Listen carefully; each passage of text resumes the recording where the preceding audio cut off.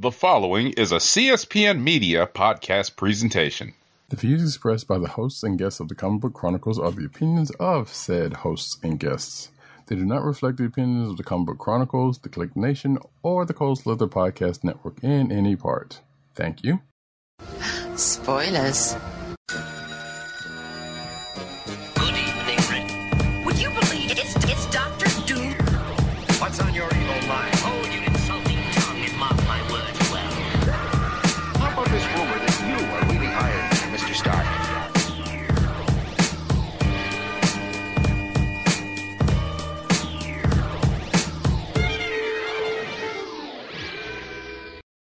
Hello, and welcome to another exciting episode of the Comic Book Chronicles.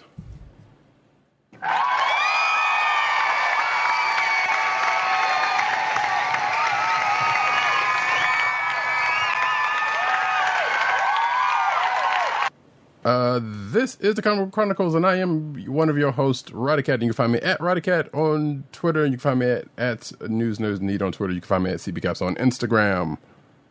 South Carolina with Columbia down the way.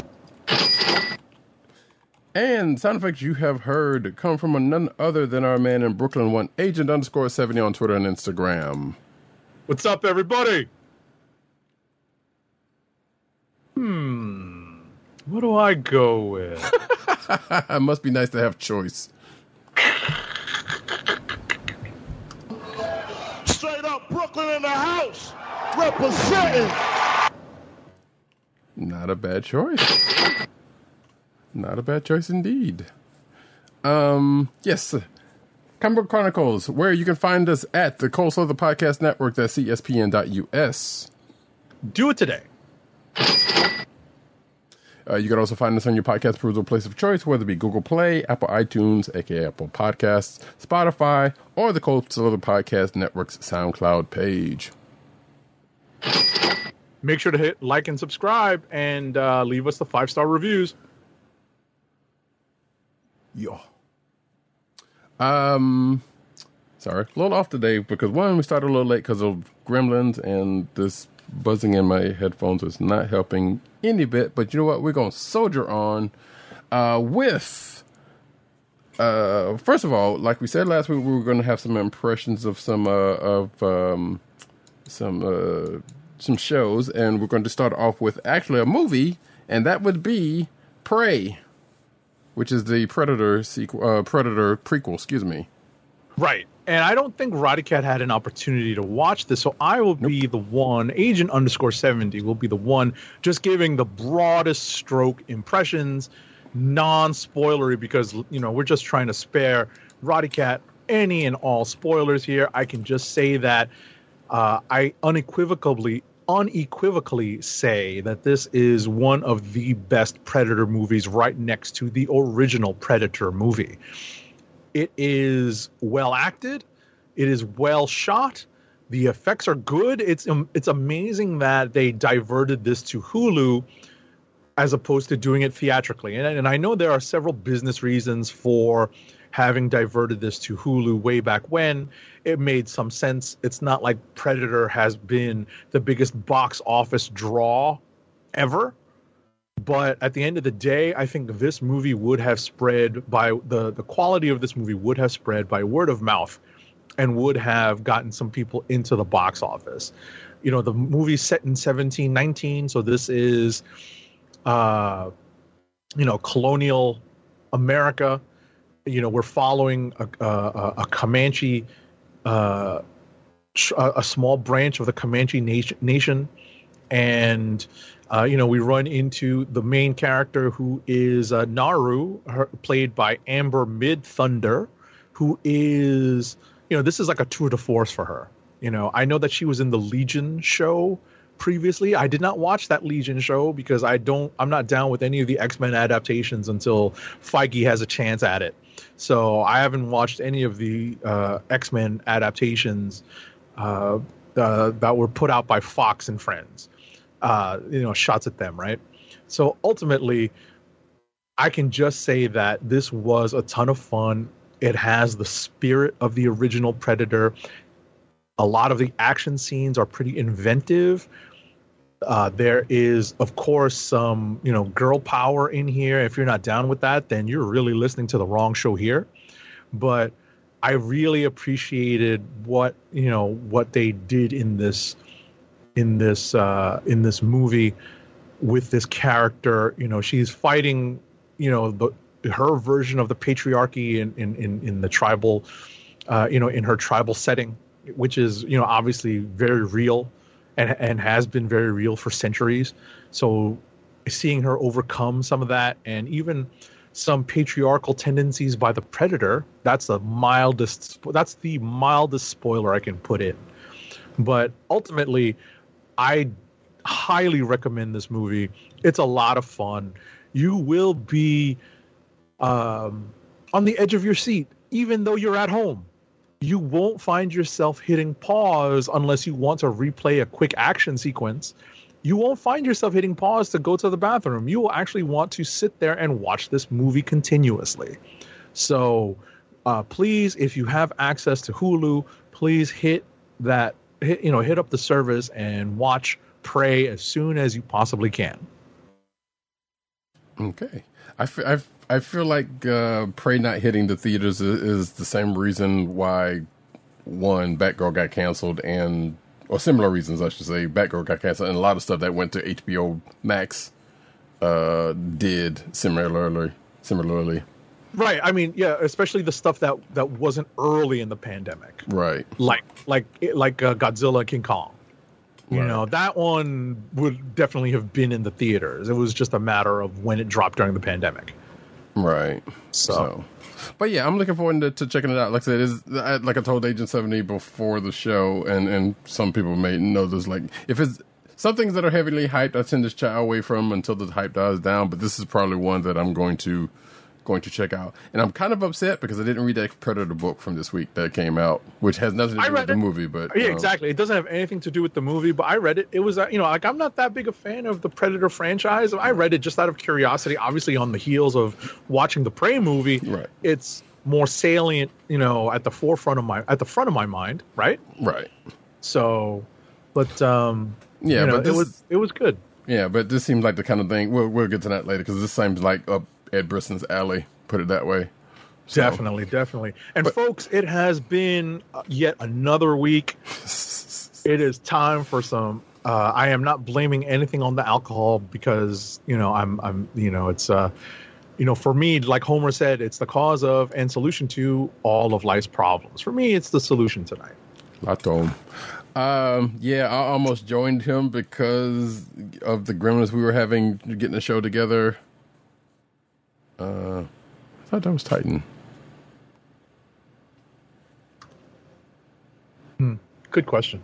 Well, in any event, while Roddy Cat deals with that, I'm going to move on to the next bit of pop culture television that we received this past weekend, and I was able to essentially binge this in tandem with Netflix's Sandman. What I am referring to is Paper Girls on Amazon Prime. So this is a book by Brian K. Vaughan, Cliff Chang, and I forget who the other creator is on this, the colorist, but this is a Brian K. Vaughan book, and I enjoyed this for a bunch of reasons. I felt like they really developed the characters of the 4 Paper Girls, as well as a lot of the supporting cast in the 8 episodes that we have gotten so far in this show. And they obviously set up a sequel to this, because there is a cliffhanger at the end of the 8th episode. The 4 Paper Girls are Erin, Mac, KJ, and Tiffany, and they end up working on Hell Day, which is a little, maybe it's something that I remember as a kid. I forgot that Hell Day is essentially November 1st, the day after Halloween, which I know is All Saints Day. Right? So, maybe right. Like the religious bent that I have on it came later. I think maybe the Hell Day thing came when I was a kid, and that's how I recognized it. So ultimately, they end up working their Paper Girl shift on Hell Day, and a bunch of stuff happens, and there's no way to avoid this particular spoiler. It's a time travel shenanigan show. That was in the trailer anyway. So Right. So, that's really the hook to the show. And ultimately, if you're not a fan of time travel, I understand. I'm not that big a fan of time travel. It kind of irked me that Avengers Endgame centered around time travel, a time heist. But at the end of the day, that's one of the, foundational tropes in science fiction and superhero fiction storytelling. We cannot avoid that. So bottom line is, this is a fairly interesting and somewhat novel way of... We're getting mad messages, yo. Sorry about that. Get mad messages here. So what I was going to say is it's not a completely novel way of working a time travel story. There are elements that would seem familiar to you, like a time travel quote unquote authority, not exactly like the TVA, but there's also a counter group against this version of the time variance authority that we know from Marvel and the Loki show, right? So that those two factions are essentially at war with each other, and the Paper Girls find themselves caught in between, just because they happen to be in the wrong place at the wrong time. And the journey that they go on is really interesting. Like I said, they develop these characters so well. So I definitely recommend Paper Girls season 1, episodes 1 through 8 wholeheartedly. I hope you can make time to watch this show. Right. Or as going back to something you just said, they were meant to be there. It's going to be found out that they were meant to be there because there's X, Y, and Z, which, as some things tend to happen with time. With time travel. Exactly. Mm-hmm. Exactly. So ultimately what it comes down to is, if you have time now, if you can make time now before Game of Thrones, whatchamacallit, oh, they're still doing that? Huh. Yeah, that's coming out soon. It's coming out in like 2 weeks. Huh. So if you can make time between now and that next game of, I forget what it's called. Whatever the prequel is, yeah. Yeah. And She-Hulk. See, now I'm kicking myself for not remembering it offhand. Like House of Dragons or something like that. I'm totally looking this up now because I'm frustrated. Yeah, and She-Hulk comes out next week, by the way, since we're talking about stuff that's about to come out. Right, exactly. Thanks for reminding me. I definitely had that on my House of the Dragon. Right. So House of the Dragon comes out in 2 weeks. She-Hulk comes out next week.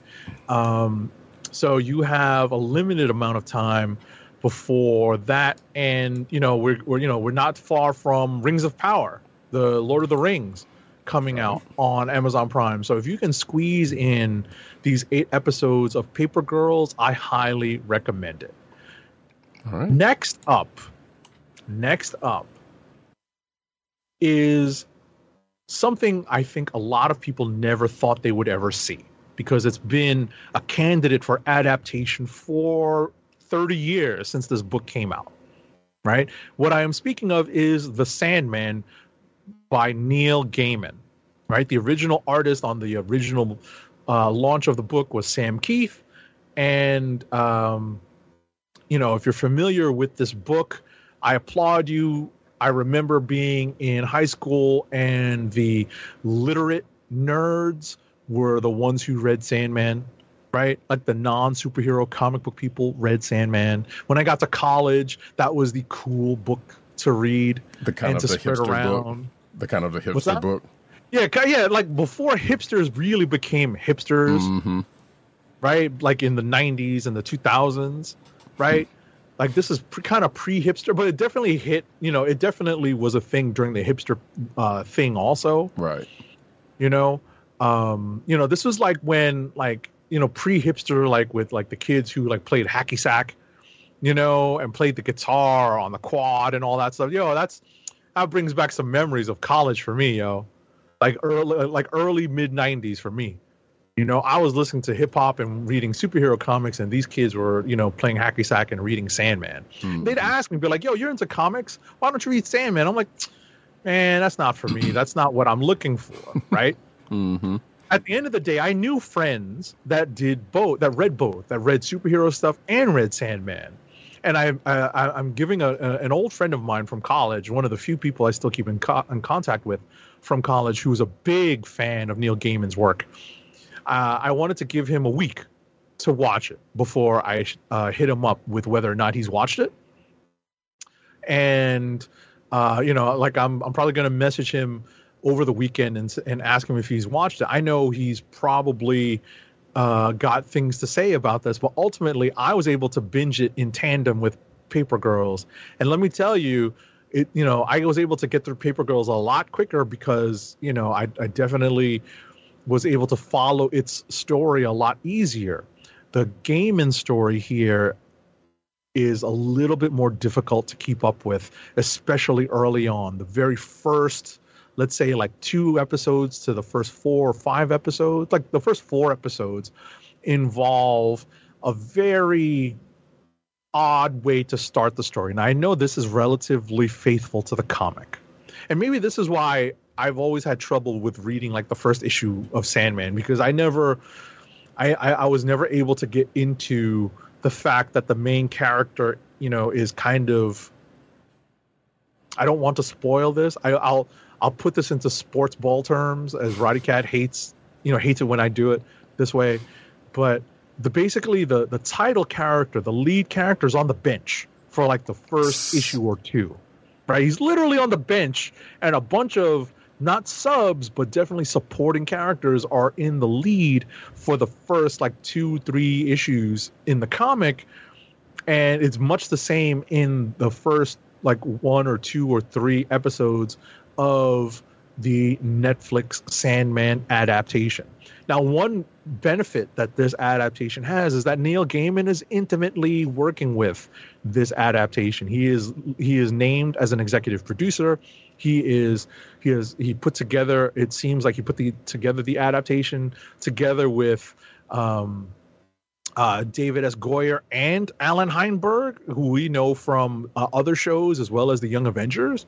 So I can say that he has his hands on this show, and all of the small changes and the things that they adapt and streamline were at his behest and with his blessing, because it's almost certain that he was made aware of all of the small changes they needed to make to the story so that they could adapt it to screen. So I feel confident that anyone who was a faithful reader of the Sandman comic will appreciate some of the changes they made in order to make the story flow better on screen. One of the things that I heard that really rung true to me, it definitely rung true to me, was something that I want to say Mark Bernardin said. I was listening to, I think they streamed it yesterday, the latest Fat Man Beyond episode, and that's with Kevin Smith and Mark Bernardin. And I think Mark Bernardin said in his review of The Sandman that each episode is better than each following episode is better than the previous one. And that is high praise. That's actually, I think, a very accurate assessment of this series, this 10-episode series, because it definitely each episode builds upon the previous one.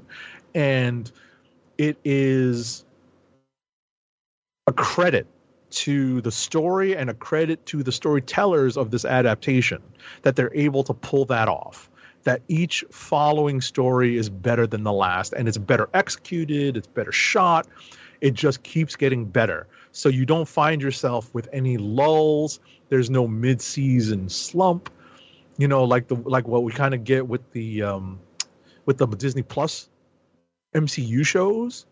We don't have that here. Each episode keeps getting better and better than the previous one. So I think that is the best kind of praise that I can second, originally stated by Mark Bernardin, but I am definitely seconding that emotion. Shout out to Smokey and the Miracles.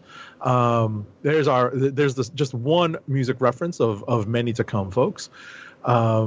I definitely second that because I agree wholeheartedly with that. I think that's a great way of looking at this. I think the acting in this is good. I saw one criticism that Morpheus wasn't pale enough. I'm like, come on, man, they're not gonna paint him. They're not gonna give him like full body paint. He's just gonna be pale. Well, given the flack they've given to the young lady that's playing Death and Gwendolyn Christie who's playing whatever she's playing, or Lucifer, I'm not surprised by that. Right. But that's like that's being like nitpicky. Obviously with the swap of Death turning her into a black woman. I sort of understood it because that Death character is iconic looking, with the way she's drawn, especially I think by Chris Bachalo. I definitely understand it, but at the same time, once I saw her step onto the screen with the ankh around her neck, I knew who it was. I was like, oh, okay, I dig it. That's cool. And her acting and the episode is phenomenal. I have to say, I don't know if I actually made this clear when I first started talking about Sandman. I've never read Sandman. I think I did mention I've only ever been able to get through the first issue, and I couldn't bring myself to the second one because I was just thrown off by the fact that the main character is on the sidelines. It's kind of dense, also reportedly. It definitely is. I'm not against dense comics. Right. I definitely lean towards artistic focused comics. That's not even, that's not even an understatement. Obviously, I came up at the time at a time when the founders of Image were in their heyday and then broke away from Marvel. So I definitely bought a lot of comics based on the art. But this was also right around the time that Sandman dropped. And that's a comic that really inspired a lot of people to, quote unquote, take comics more seriously.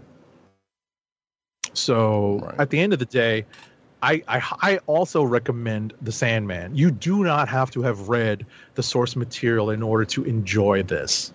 Same thing with Paper Girls. But, if you want a little extra, as people tend to do with anime and manga, hey, if you want to, seek it out because you like the show, go for it. Definitely. What's funny about that? That's one way of looking at it. I did the same thing with My Hero Academia. Mm-hmm.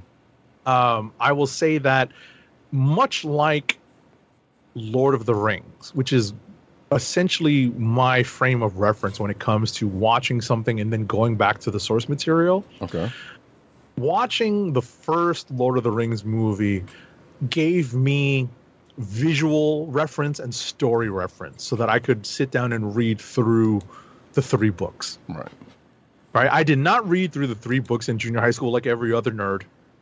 Right. I know a lot of nerds that I came up with read The Hobbit and the Lord of the Rings trilogy in junior high school, maybe even late elementary school. Or were supposed to. Right? Yeah. Right. No, but I know that they did. Right. I know like old buddies of mine who, they were never like that into comics, but they were into a little bit of fantasy. So they read Lord of the Rings. These are like my junior high school D&D buddies. I was about to say. Right. Some of them. Right. Some of them I'm still buddies with to this day. Right? Oh, then you're going to enjoy, you and or they are going to enjoy some news we have later on.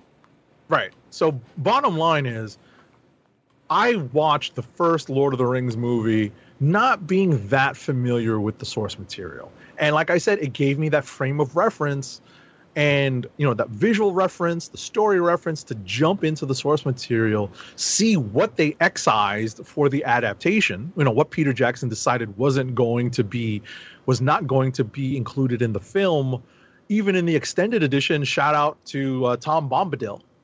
And and you start to figure out why those decisions were made.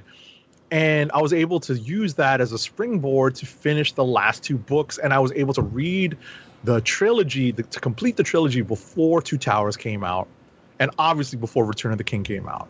So that can be a way for you to more easily digest some of this source material.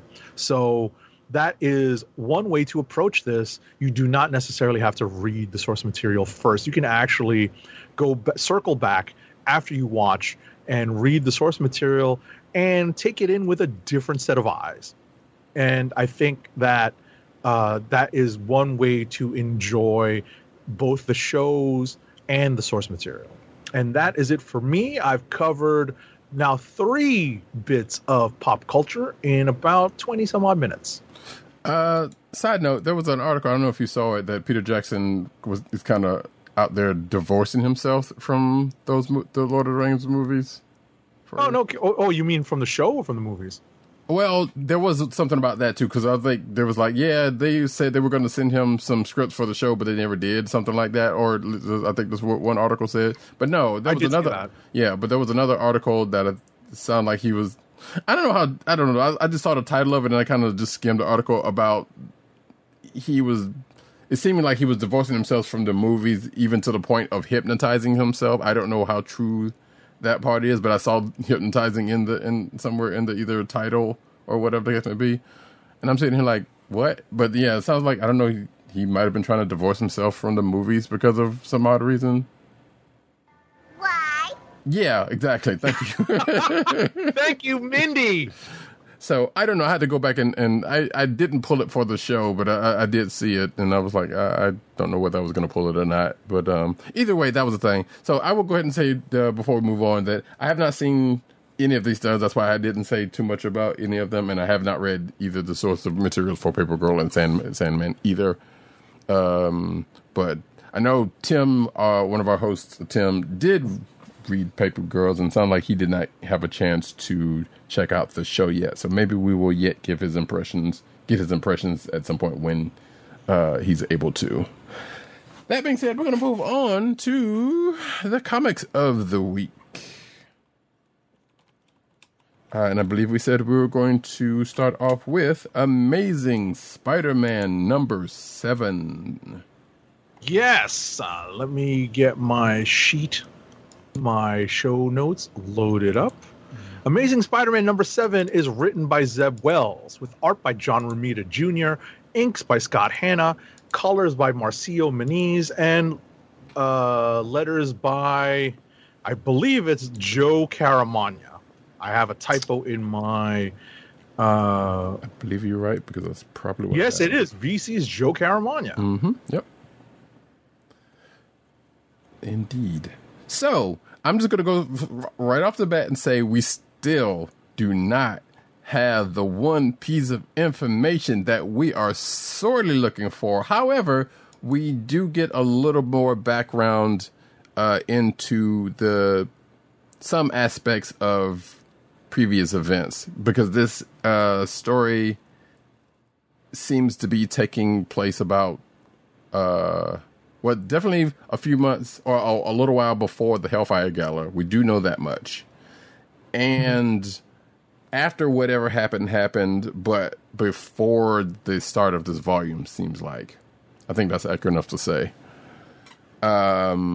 Because we are basically getting Peter being, as Norman said, headhunted by Norman Osborn. Basically, Norman Osborn's giving him the big sailing to try to get him to work for Oscorp, which we know is going to end up happening. We do get shades of the new suit. We got the new suit, but we also got a little background into the situation between he and Mary Jane. Not much, and definitely not what happened. But apparently,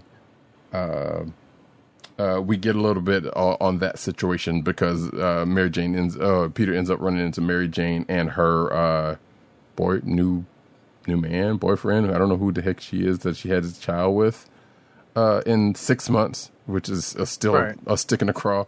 But Like, we don't know if they're just stepchildren. That's the thing.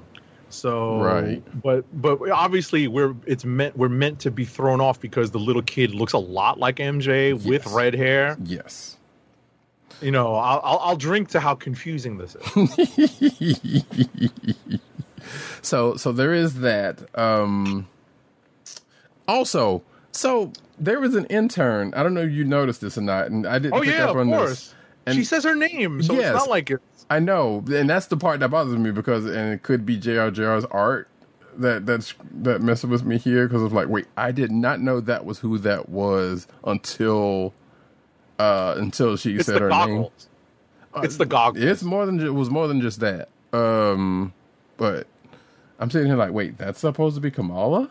Because that didn't look anything, I mean, obviously you have a set picture in your mind as to what Kamala looks like at this point, and there being a book that I read previously to this, with her in it from this week, I'm sitting here like, that don't, okay, sure. All right. No.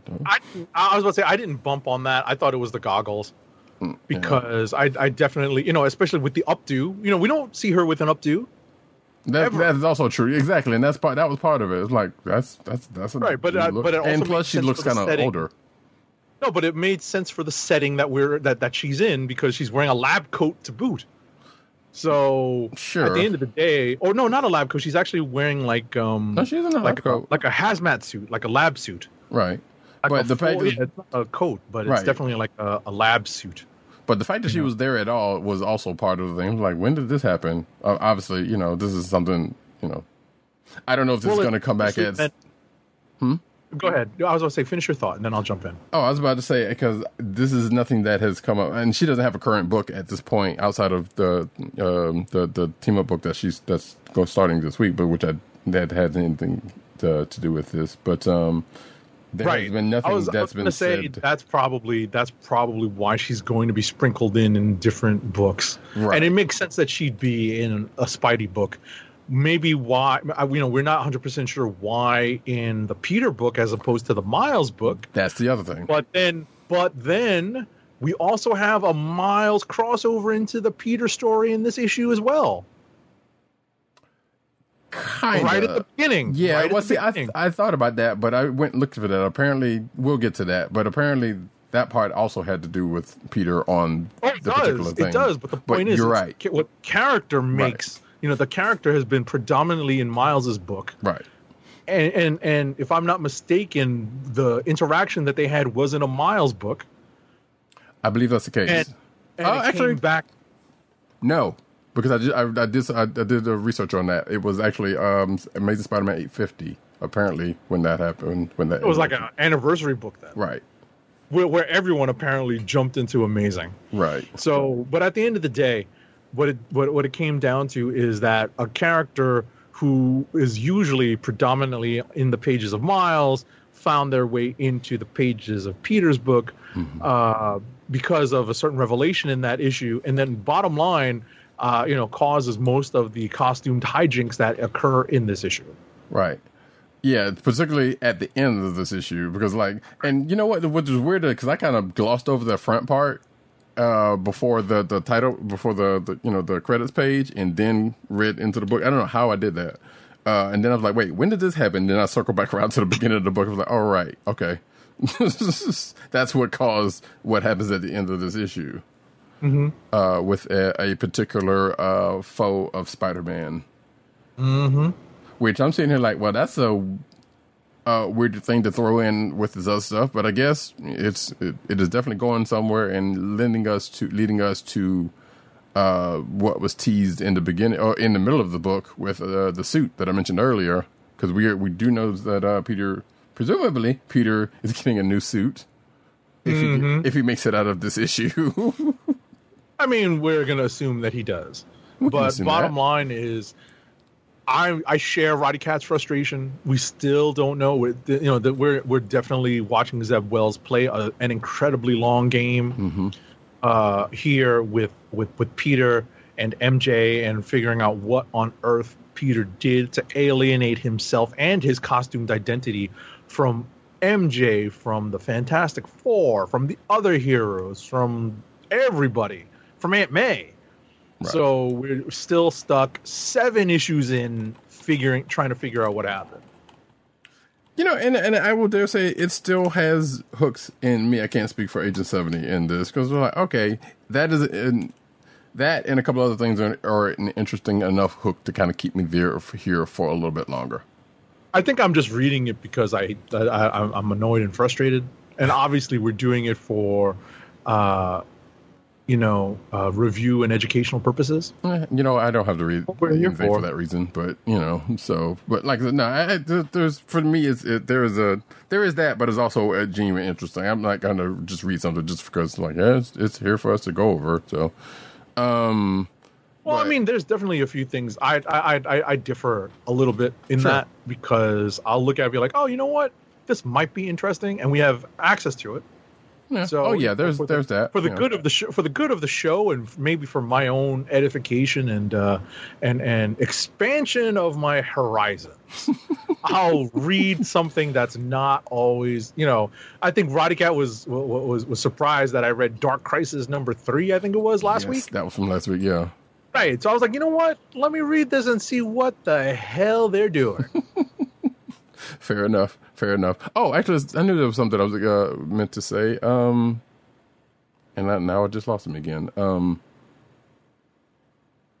It'll come back up. There was something I was going to mention about something with one of those shows you mentioned earlier that I was going to bring up something about, but I can't remember what it is. So we're going to move on.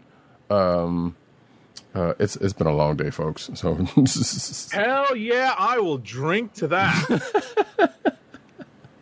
So, but yeah, this whole thing is. I've got my friend Jack Daniel, who is not a sponsor of the show, but he's a friend to most, unless you have a particular problem.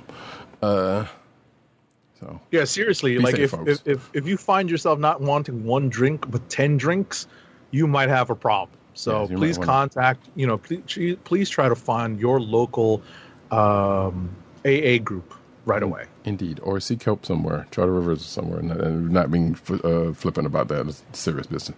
Yeah, no, absolutely. So we're going to move on to, I don't know, which you want to pick something. We have a lot of books in common. We do. Let me see which. You know what? I've just caught up with this book. I don't know if this was something you wanted to save for Rapid, but I would say either probably Axe or Captain America. Let's do Axe. Okay. Because I rather enjoyed Axe, and I think one of our other co-hosts enjoyed it as well. Indeed. Okay. Let me pull up. So AXE, that we were calling Axe, as in body spray. Oh no. This is issue number 2, AXE Judgment Day number 2 of 6.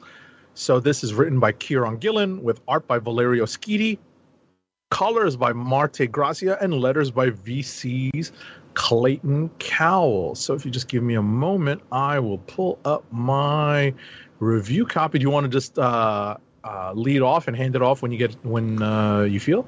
Yeah, there's not much I could really say about this book, because this is kind of one of those ones, like, I feel like I'm going to at some point probably go back and read to a little bit more completion, because there are some, it feels like even if you're up on this book, there is something you feel like you're missing. That's just my opinion on this. But we're pretty much in the thick of it. Krakoa's been attacked, we've already seen Krakoa being attacked. The Krakoans are, trying to deal with it. The Avengers end up coming in for some odd reason, somehow, some way, to kind of lend a hand on the front line and in the background because of a plan they're hatching with, of all people, Mr. Sinister and Cersei and Ajax, I think. No, it was right. Ajax, not Cersei, because they had Cersei in custody. To renovate, I would say renovate their old home into a new, back to a new station. I would say. At the end of the day, it's more like reanimate. Yes, I didn't want to say that, but yes, that is very much the case. But yeah, so there are some big things that end up coming. Well, I would say some big things, but it's basically a big action issue with, like I said, the stuff that's happening in the background, but also some random tertiary characters out in the world that we see because of this, and that may or may not have something to do with the resurrection protocols of the Eternals, which was brought up in the Eternals volume, which technically kind of sparked this all off. Right. So we're kind of getting some things on that front, but all in all, it's pretty much the big battle of Krakoa and like I said, this background plan to wake this Celestial, which I'm sitting here like, you know what? Did they not learn from the MCU? First of all, because let's just say it has partially to do with the brain waves of one Tony Stark. First of all. In a Celestial, and if you don't know anything about a Celestial, they already are here to judge you. And that comes up near the end of this book. So if you're using the brain patterns of Tony Stark, we know that at one part of the MCU that did not go well. They even referenced Ultron and Hank Pym in said panel. I was like, yeah, you know this is not going to go well. You just know this. And sure enough, it kind of goes the way you expect it would at the end of this book, but we'll see what the fallout's going to be in, I guess, the next issue, or in whatever tie-in issues that come up next. I'm not sure how that. I didn't look at the reading list for this, but regardless, what's coming because of this. So, well, the tie-in issues are going to start coming fast and furious. Much like Dom and his crew are going to start coming over the next month or two. The reading list in August. Actually, the crossover tie-in issues start, I believe, next week. They started last week, but I think they're going to start in earnest this coming week. Which would make sense given, like I said, especially what happened in this issue, Right. Whether it's going to... well, actually, now that I think about it, because reading Avengers this week, I was like, yes, that's going to be a tie-in issue dealing with the character. Aaron's putting his story on hold. Right. So that the Avengers can cross over into Judgment Day. Right. With a character that has nothing to do with the current storyline or anything going on with Avengers right now, apparently. So I'm interested to see where that's going to go. But we'll see next whenever that happens.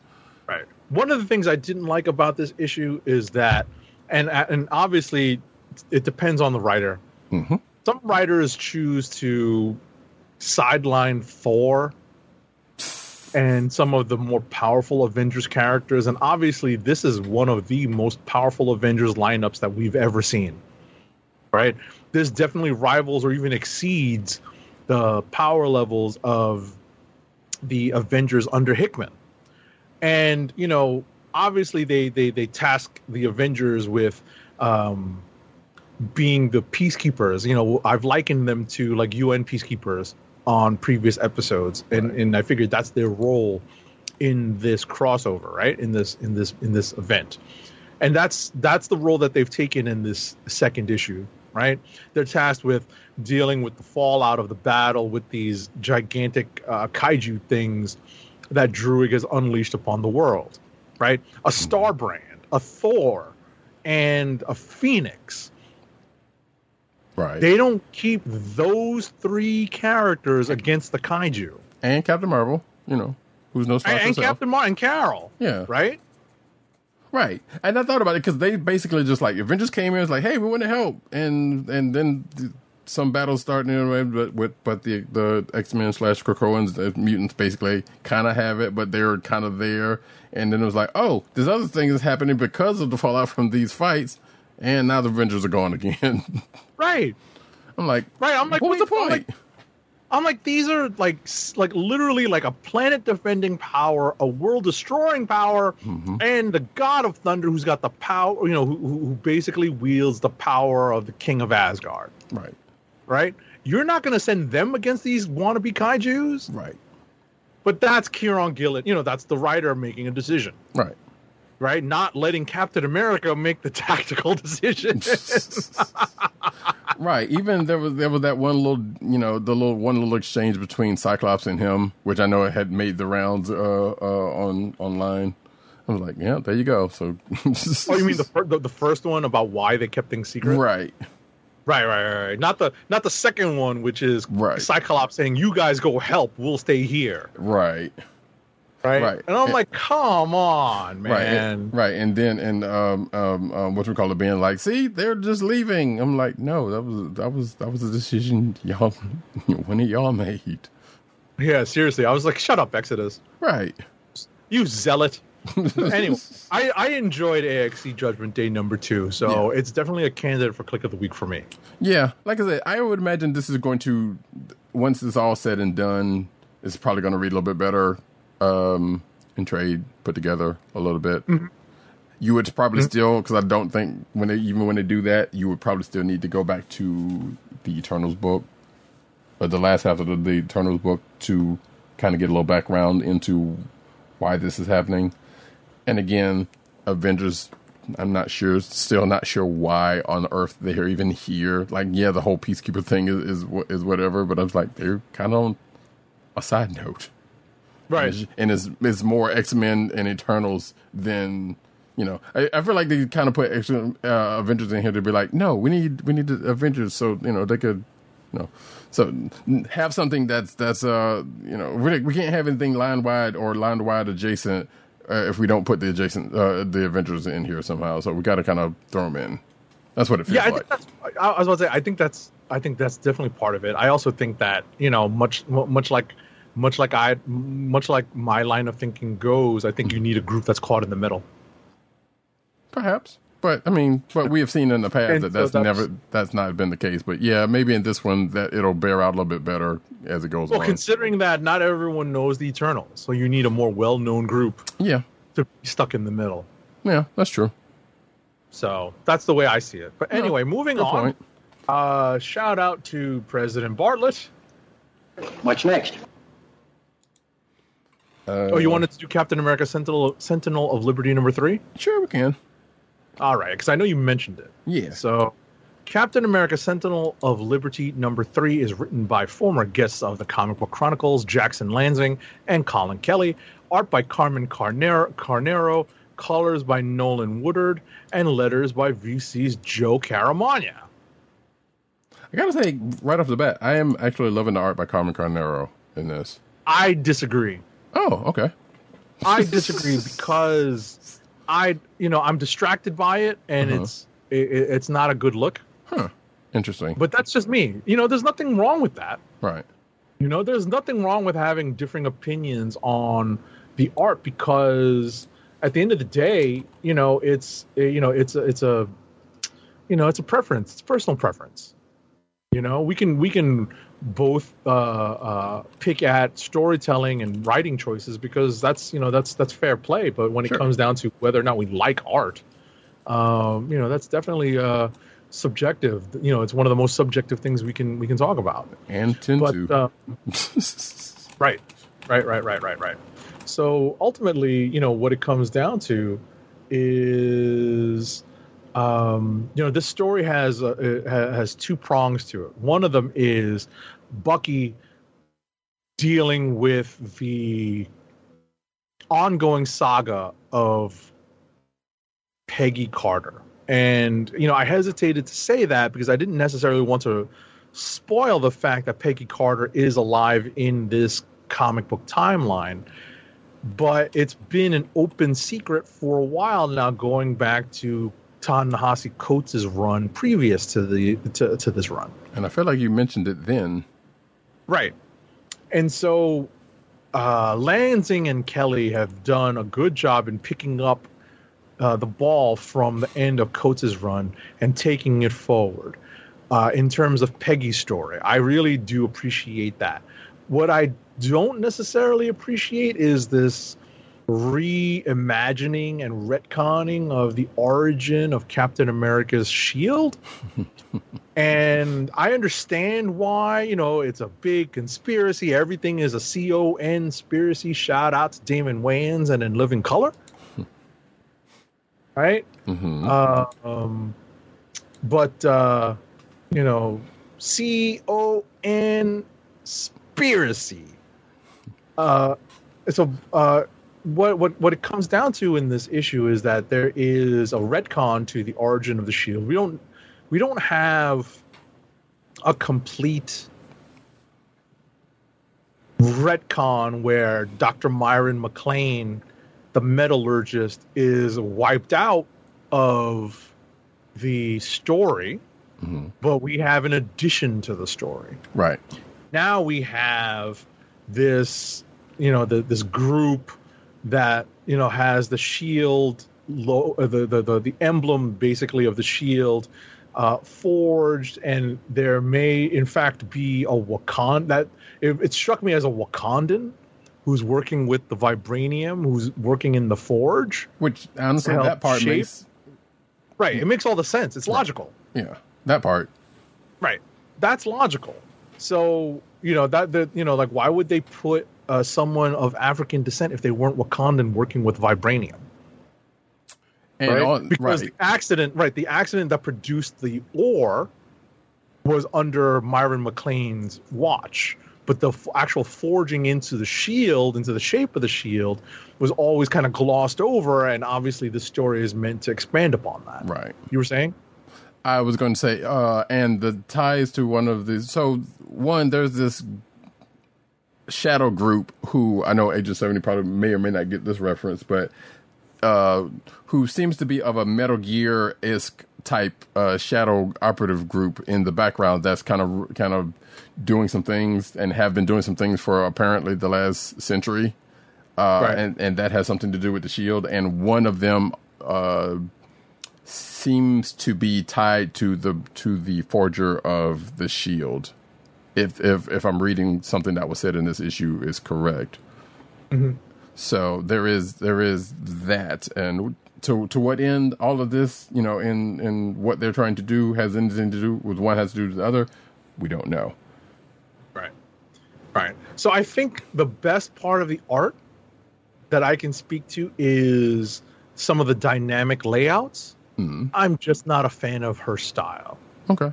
Roddy Cat may have a different opinion on this, and it seems like he does. Tell us what it is. On this particular one, I do like... So, on this one, I can't really put my finger on it because I know I've seen her art in other places before, and it seems like this is a little bit different from the other things I've seen from her.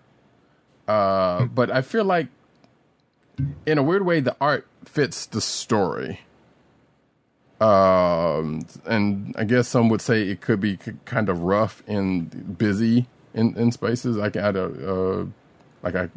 is, I don't know if that is a criticism one would lend to it, but I can see why someone would say that.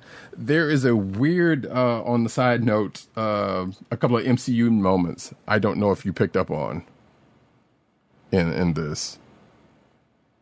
MCU? Oh, I mean, parallels, yes. Yes. Yeah, I mean, obviously one of them is to the very first Captain America movie, First Avenger. Mm-hmm. What was the second one? Basically something that happens with Cap and his shield in any of those movies. Particularly, I guess, well, I guess it did happen a lot more in the Cap movies, but I think it might have happened once. The surfing? No, not that, but the way he picked up the shield in one of those panels. Oh, yeah. So yeah, I did catch that also. Right. I did catch that also. Yeah. So obviously that wasn't something that was popularized until we saw that in Winter Soldier. Correct. And also, and speaking of that,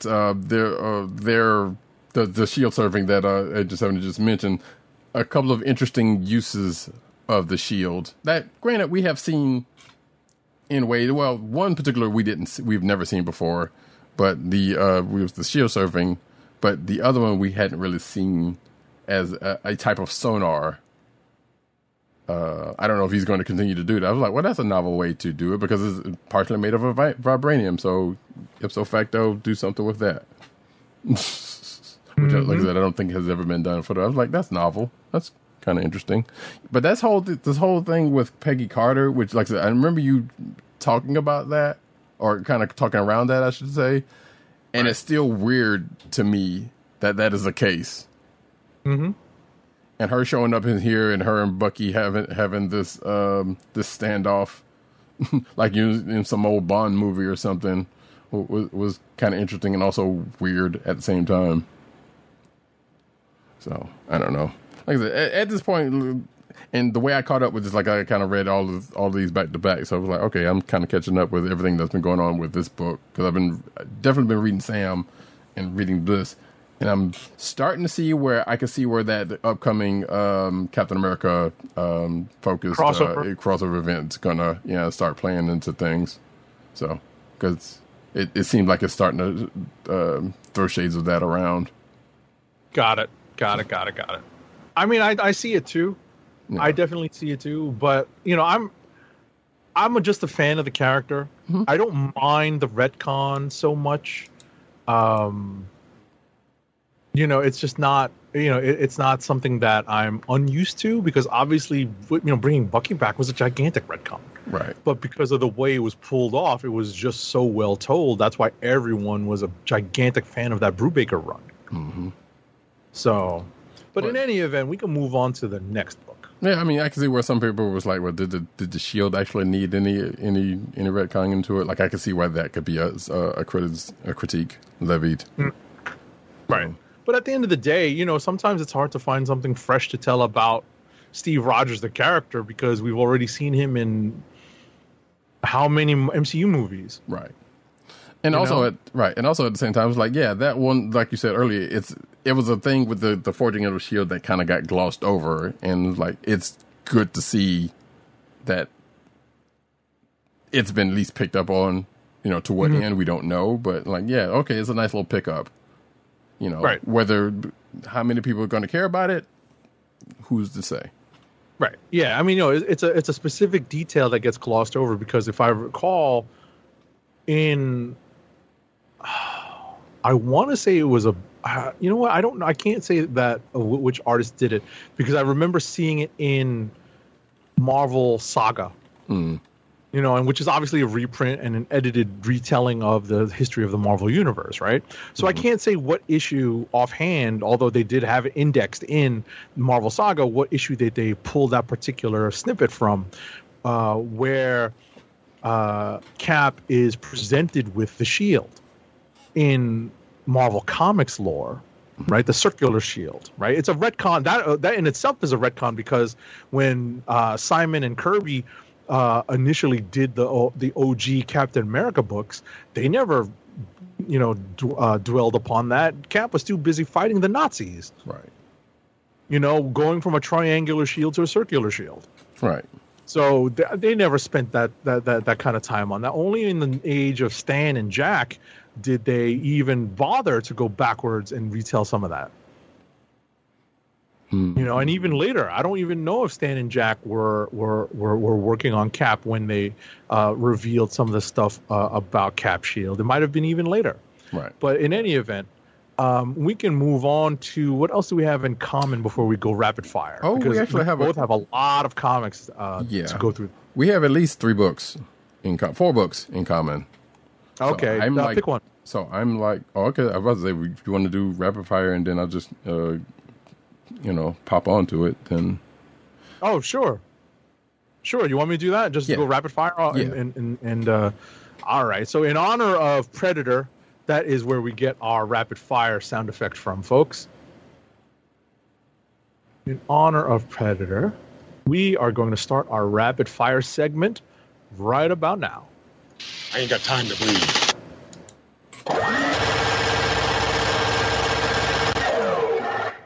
Okay, first up is Avengers number 59. It is written by Jason Aaron with art by Javier Garron. color art by David Curiel. I'm going to start getting into saying color art because that's what the credits have said. I know that Roddy Cat has adjusted his way of recording credits to say to read CA as in color artist. I read that as cover artist. That's my problem. So okay, yeah, that's just no. I can see it. No, I see that. That's the traditional notation, right? Right. Of cover art, because colorist, the traditional term, was just indicated by a C. Right. But it nowadays, because of the immense contribution that colorists provide to comic books, they now call them color artists, at least in Marvel Comics. This book is also lettered by VC's Corey Petit. I've been saying Petit, but that's not how it's spelled. It looks like it's the French Petit. Right. So, wait, is that confirmation or is that? That's just me. Okay. That's just me simply because that's what Petit is spelled like. Petit is spelled differently. You know, like that awful, I say awful, but he was a good pitcher, but he played for the Yankees, so screw him. Andy Pettitte. And his name was spelled differently with 2 T's. With 4 T's, like Pettitte, I think his name was spelled. Gotcha. So, but screw him, he was a Yankee. Anyway, we continue on the multiversal. We continue on the quest to introduce and assemble the multiversal Avengers. Now we're in the Wild Wild West, not Will Smith's Wild Wild West, but maybe the Wild Wild West from that 80s song. More music references here, folks. And we have Mephisto playing games with this reality's versions of these characters, and the Avengers who are chasing Mephisto throughout the different timelines intervene and save the literal bacon of these multiversal Avengers. Bottom line here is that these multiversal Avengers are going to assemble quite literally at the end of this story arc. But meanwhile, this story is going to take a quick hiatus next issue to observe. I make it sound like a holiday, right? To observe an AXE Judgment Day tie-in issue. So we're going to get that in issue number 60 coming out very soon, next month. So this story will be on hold while AXE Judgment Day crosses over into the pages of the Avengers book. Do you have anything to add? The only thing I'll add is that it seems like Aaron's having fun making these characters up. And that's always appreciated. Because like I said, I can cite back to his Thor's run in Secret Wars. Again, it's a great story. You should read it. For his penchant for making characters up. My only question is, and I've been reading Avengers this whole time, right? And I still don't remember how in the hell they're just zipping through timelines like this. Was that? I forgot. I forgot. Exactly. So I'm sitting here like, how are they even doing this? Like, they just don't happen to be zipping through timelines and finding these folks. Which, I mean, granted, comics, you could just lend it all to that. But I was like, what are they even doing this? And that's just me. But like I said, it's just like, because all we see is like, they're just being one place to the next, to the next, to the next, and kind of helping out as it were. So it's just something that I just not braced on, but you bumped on it. Yeah. I get it. You bumped on that. I get it, and I appreciate that because I glossed over that because this story has been going on for a while. Like introducing all of these new multiversal Avengers. So I have completely forgotten how the Avengers are on their time-tripping quest. How they're executing this time-tripping quest. Right. Gotcha. Anyway. Forget the fact that they've literally got a Phoenix and a Starbrand on their team. Yeah, but even with that, I'm like, I don't think they have that kind of power, unless they channel it some kind of way.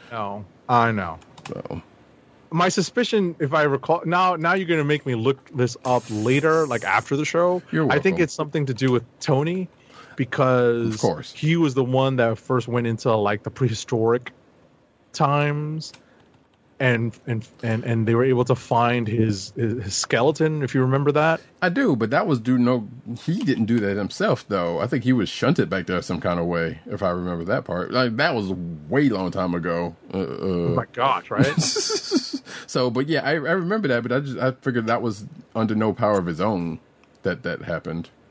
Right, and I'm assuming that, something that they've, figured out a way, they've MacGyvered a way, or Tony Starked a way, to figure out this version of time travel to at least pursue Mephisto. Right.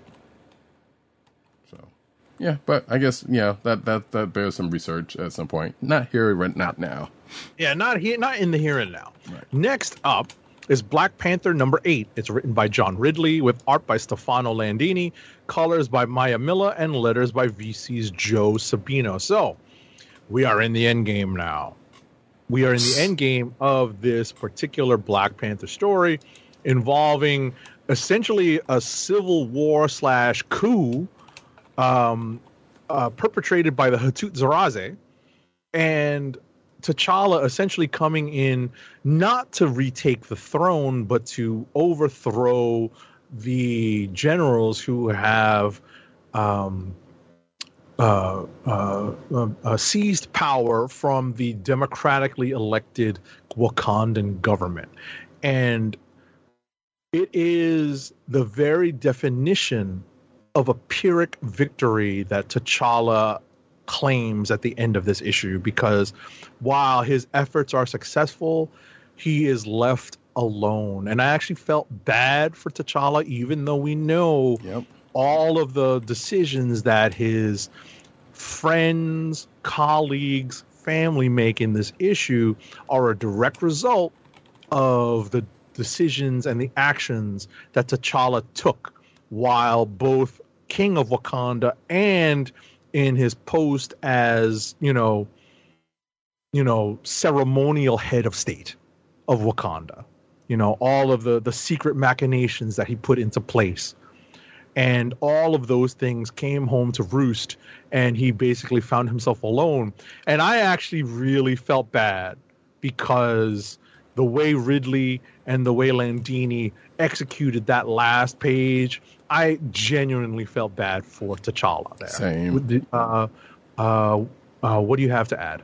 Yeah, no, partly up until that point, this whole thing, and I don't know why I feel this way, because it really wasn't, but it kind of felt slightly rushed to get to to this point. Because especially with the with how the last battle ended. I would say yes and no. Hold your thought. I would say yes and no, because the whole setup to the final battle took a while. Gathering the troops, assembling who was going to be part of T'Challa's little rebel band took a while. It was a good 3 issues to do that. Right. And that's why I say it's weird to say that, because you're right about that. Because everything up until now just it took an acceptable length. But it's just that it's like, okay, here we go. We're going in here. We're doing this. And through the course of this whole issue, it's like, all right, done. Go through the motions, battles, done. And then he's by himself. And we're going to go into a new arc. Which also is kind of weird, because this is issue 8. And normally an arc would be I'm granted, I think this whole arc is it has been 8 issues, but if for some strange in the interest of trade paperback collecting, exactly. I was thinking about that. I was like, well, this seems weird if they're going to put this into a trade, but maybe they'll make an 8 issue trade off of this if they tend to do that. I don't know. That would be the weird part, because normally this would be broken up into 2, and it'd be 2 trades of 5 or 6 issues a piece or something. Right. If anything, that just might make the price point different on the trade paperback. Possibly. Because we're used to seeing 6-issue trades nowadays. It used to be, actually, I think nowadays sometimes they're even 5-issue trades. Yeah, more so than not. Yeah, 5. Right. So I think maybe having an 8-issue trade just throws the price point a little bit, makes the price point a little different from what we're used to seeing on the bookstore shelf. Right. But other than that, or the comic book store shelf, right? Yeah, but other than that, I'm kind of with Agent 7. Is then there's you kind of feel bad for T'Challa coming out of this, because like I said, everything like you said. Everything that happened, everything that led up to now Right, was he's at because of fault. Heath Lerard. He's at fault. Right. Right. He's definitely at fault. They're holding him accountable for his actions and decisions. Right. But at the same time, you know, like it was kind of pitiable. Mhm. Not pitiful, but just pitiable Right. to see him in that state at the end of this story arc. Right. And where he You goes know, from and here, it's not, and what he says, right, and what he says never struck me as something that that T'Challa as the Black Panther would ever say. Right. And it's right. it's a development in the character.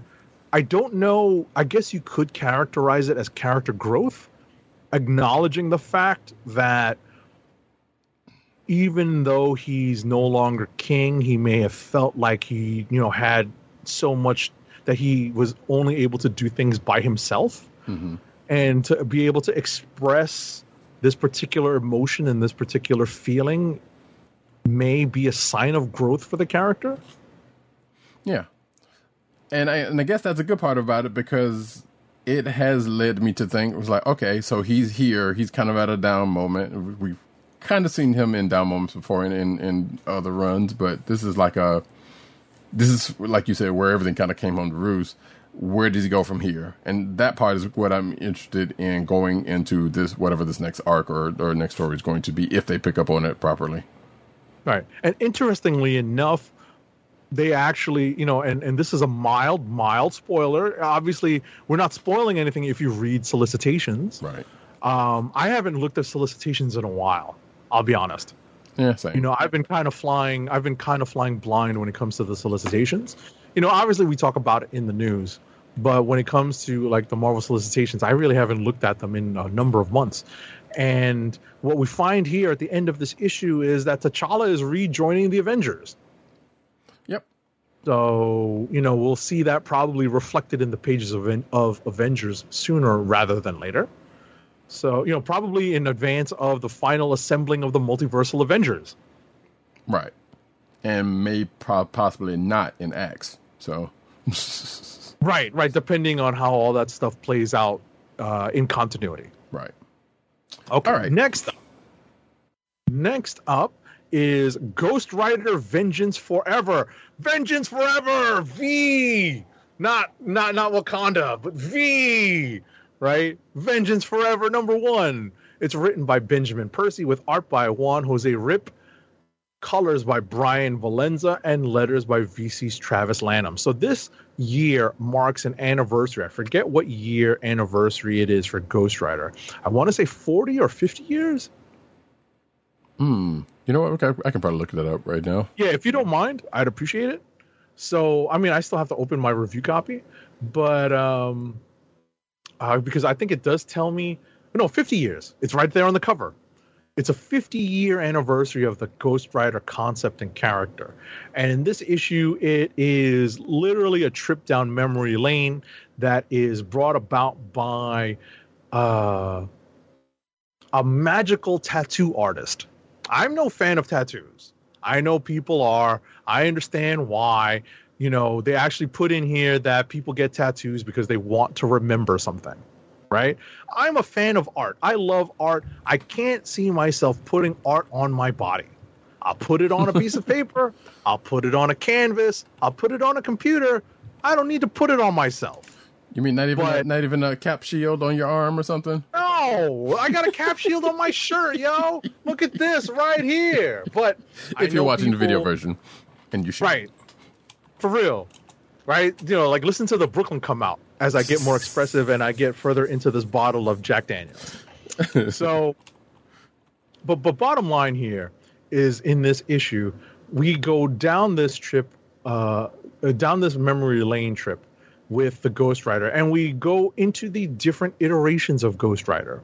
And Benjamin Percy and Juan Jose Rip do an excellent job of touching upon really all of the eras of Ghost Rider that we've seen since the character's inception, including the Wild West version of Ghost Rider, the non-Hellfire driven Ghost Rider. But I don't know if this is the Ghost Rider. It's not the Ghost Rider in white, like but Phantom Rider. You know, it's not Phantom Rider.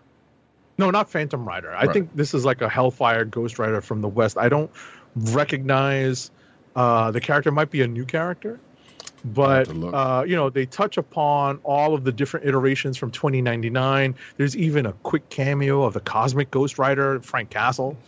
But it's just I can't say it's a fun ride because it's Ghost Rider. There's going to be hellfire and vengeance and destruction and misery. So that's part and parcel with any Ghost Rider book.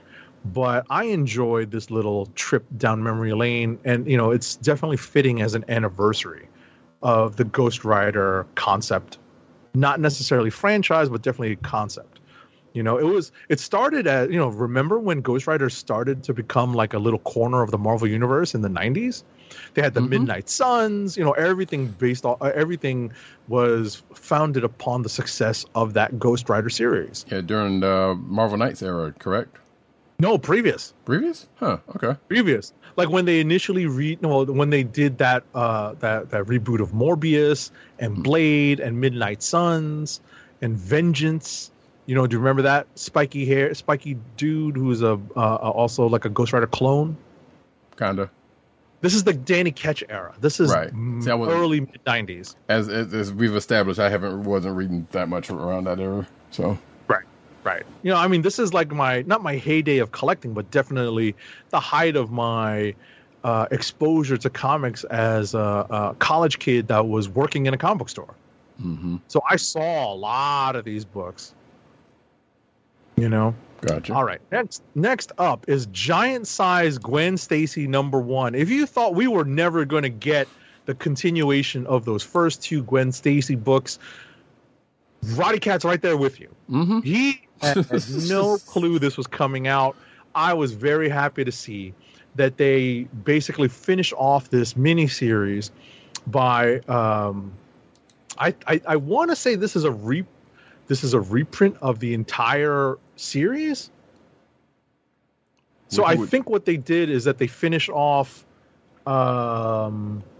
because it starts with a chapter 1, and I didn't bother to go back and look at the first two issues that had been released. Mm-hmm. So I decided just to read this. It's a $10 book, folks.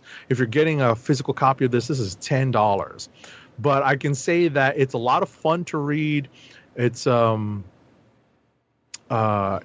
by Christos Gage with art by Todd Nauck.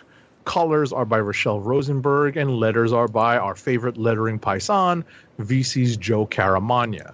So, the first two issues were previously released just at the beginning or just prior to the pandemic.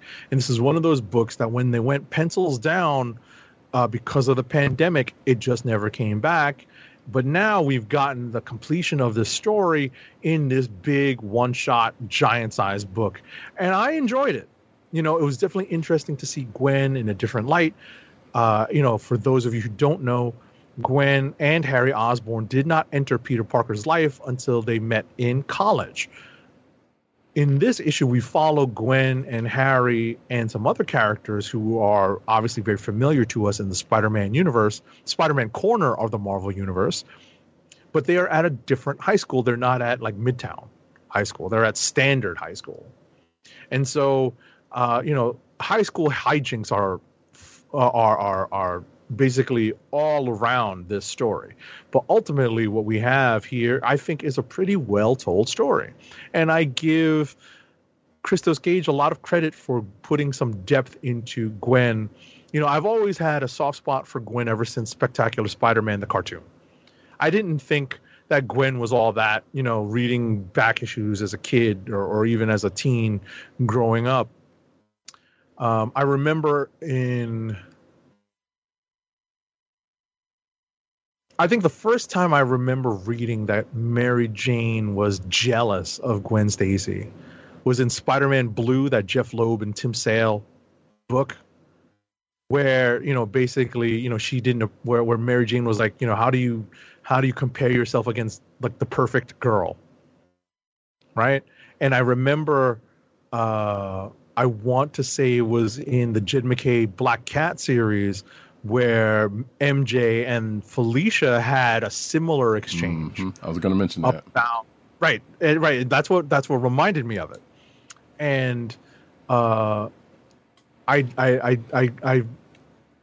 came to appreciate Gwen Stacy more in the retconning and retelling of her story. Obviously, Spectacular Spider-Man came out on the heels of the Amazing Spider-Man franchise, which had Gwen Stacy at the center as opposed to Mary Jane, you know. But obviously the retcon there was that Peter and Gwen were in high school together, as opposed to in the comics, they don't meet until later in life. But here, I really appreciate that Gwen was her own character and her own person. It wasn't just Little Miss Perfect, and has a depth of character that really had not yet been explored until a series like this. So I give Christos Gage a lot of credit. Next up is Jane Foster and the Mighty Thor, number 3 of 5 of a 5-issue limited series. I know Roddy Cat read this. It's written by Torunn Grønbekk, with art by Michael Dowling, colors by Jesus Aburtov, and letters by VC's Joe Sabino. So in this issue, we find ourselves catching up with a couple of the things that we were left with at the end of the second issue. One, Thor is still trapped wherever he's trapped. Right? We catch up with a character who's still a mystery to us. You know, we don't know who this masked character is with the Red Hood, right? It's not the Red Hood, but the character has a mask. We also find that the demon Belasco in Limbo, not Hell, but in Limbo, has something to do with the disappearance of Thor. And Jane Foster has been tasked with finding out what happened to Thor. Now we have a big battle between Belasco and Jane. And Jane, surprisingly, is at a disadvantage. I'm like, Belasco? Really? Against the against the God of Thunder? But Jane is able to turn the tide because not because of Mjolnir, but because of her all weapon.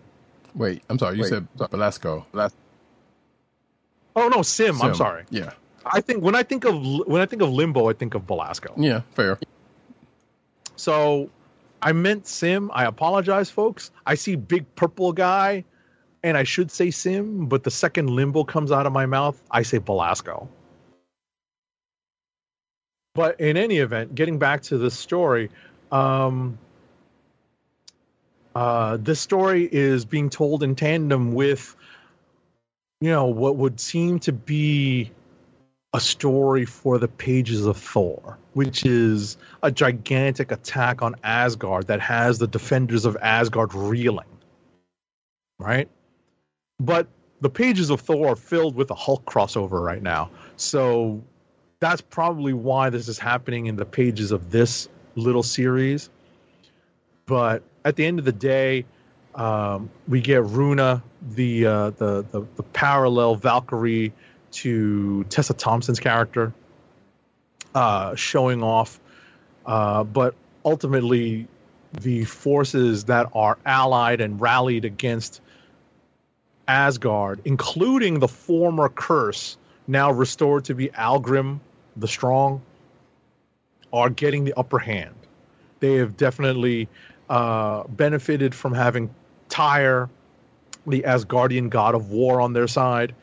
And we end this issue with a pretty interesting cliffhanger between Jane and someone that many Marvel characters would affectionately and jokingly call Goldilocks. And I'll leave it at that. Do you have anything to add? Well, I mean, his name's in the title, so there is always that. So, which also lends lends a question, because you brought up the fact that the part of this could have been in the pages of Thor, and found myself wondering while I was reading this, like, where and or how does this fall in relation to that book and what's going on there? Like, obviously, like you said, the whole Hulk versus Thor thing, I guess, is still going on, and I totally forgot about that somehow. But what happens at the end of it? Like, had me questioning. It was like, so wait, is that actually who that is, or is that like a variant of that person who just happens to look the same as the current version of that character, or like what is happening? Especially with what they say to Jane Foster in the last panels of that book and of this issue. So it's got me questioning a couple of things, but at the same time, like where is this in relation to that? In addition to that, right. We're just past the midpoint of the story. Right. The next issue is going to be the penultimate. So we're going to be setting up, a finale in the next issue. So we'll see where the story goes next issue. Hopefully it pays off. Right.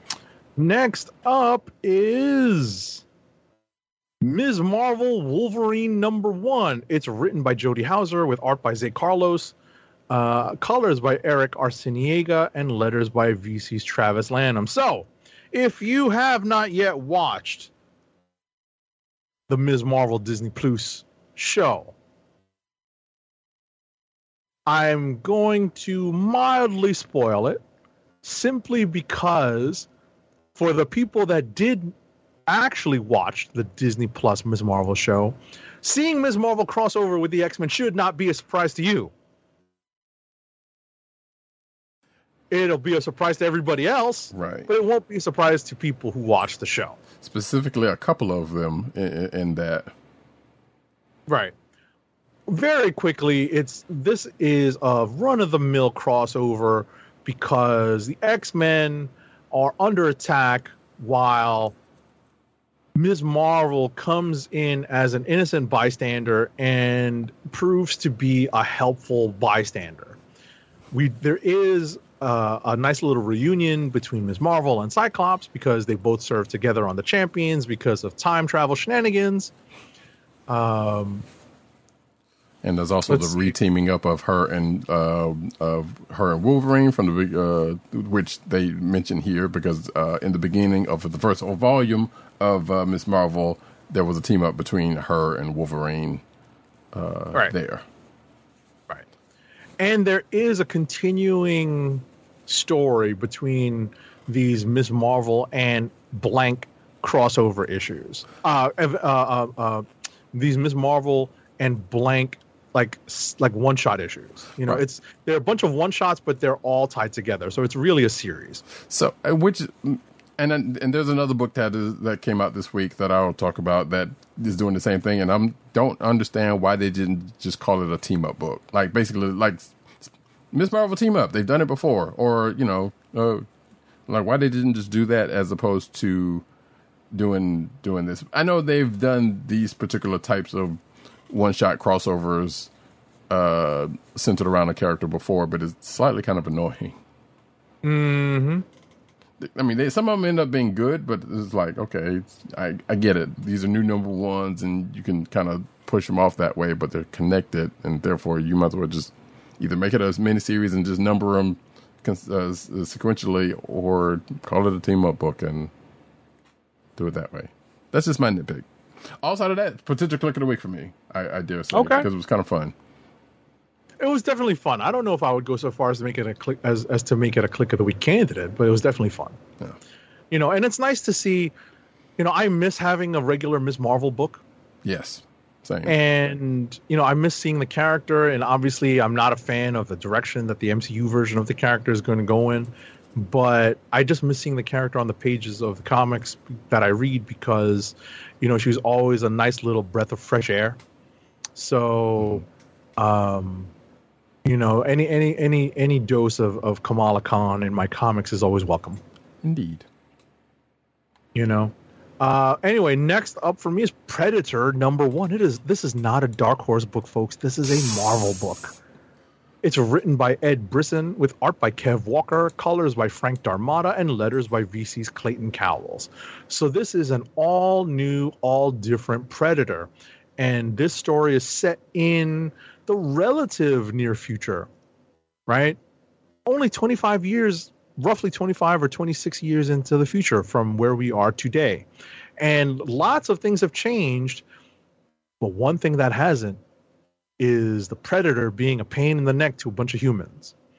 So this story deals with a character who's looking to turn the tables on the Predator for having done this character wrong in the past. And it's a really good jumping off point for any reader who is, like me, just familiar enough with the Predator lore to jump in and not necessarily need to have read all the Dark Horse books or watched all the movies that we don't care to watch. I mean, I freely admit I never watched the Danny Glover movie all the way through. Right? Predator 2. Never watched it all the way through. I don't think I've ever watched any of the other sequels all the way through. And, I was entertained, by this. The Kev Walker art on this is very, very solid. Ed Brisson does a good job of setting the stage for a little mini universe of Predator stories here in this particular timeline. I anticipate that we're going to see different renditions of the Predator and Prey story, much like we've already gotten with the Prey movie. I don't think we're going to be following this particular protagonist throughout the entire run of the story. I think they're going to tell different Predator-based stories here, but we'll see how this plays out. This is just the first issue of probably many Predator stories to come. And but probably going to be AVP lead-in somewhere down the line. Possibly. I like this, and this is actually a candidate for Click of the Week to me because I enjoy just reading it as a whole. I had to check it out. Brisson in action seems to be his wheelhouse, so I'm kind of curious to check this out. Alrighty. Next up is Punisher number 5. It's written by Jason Aaron with art by Jesus Saiz, inks by Paul Azaceta, colors by Dave Stewart, and letters by VC's Corey Pettit. So if you have not yet jumped on this admittedly odd recontextualizing of the Frank Castle character by putting him into the role of being the leader of the Hand, the cult of ninjas, originally based in Japan, enemy of Daredevil and Elektra. If you're not a fan of that, I understand. I'm willing to see where this goes because at the end of the day, it involves some of the core basics of the Frank Castle character. There's definitely a little bit of retconning here that's happening because we're getting some flashback stories being told of Frank Castle's upbringing, his childhood, his time up to his enlistment in the Marine Corps, and his predilection for violence as opposed to other means of conflict resolution. So, whether or not what's been teased in this issue is actually true, whether or not Frank has been under the influence of the beast that has been behind the power and longevity of the Hand is still up for grabs. We still don't know. But one particular aspect of the story is the means by which the Hand continue to exert their heavy influence and control over Frank.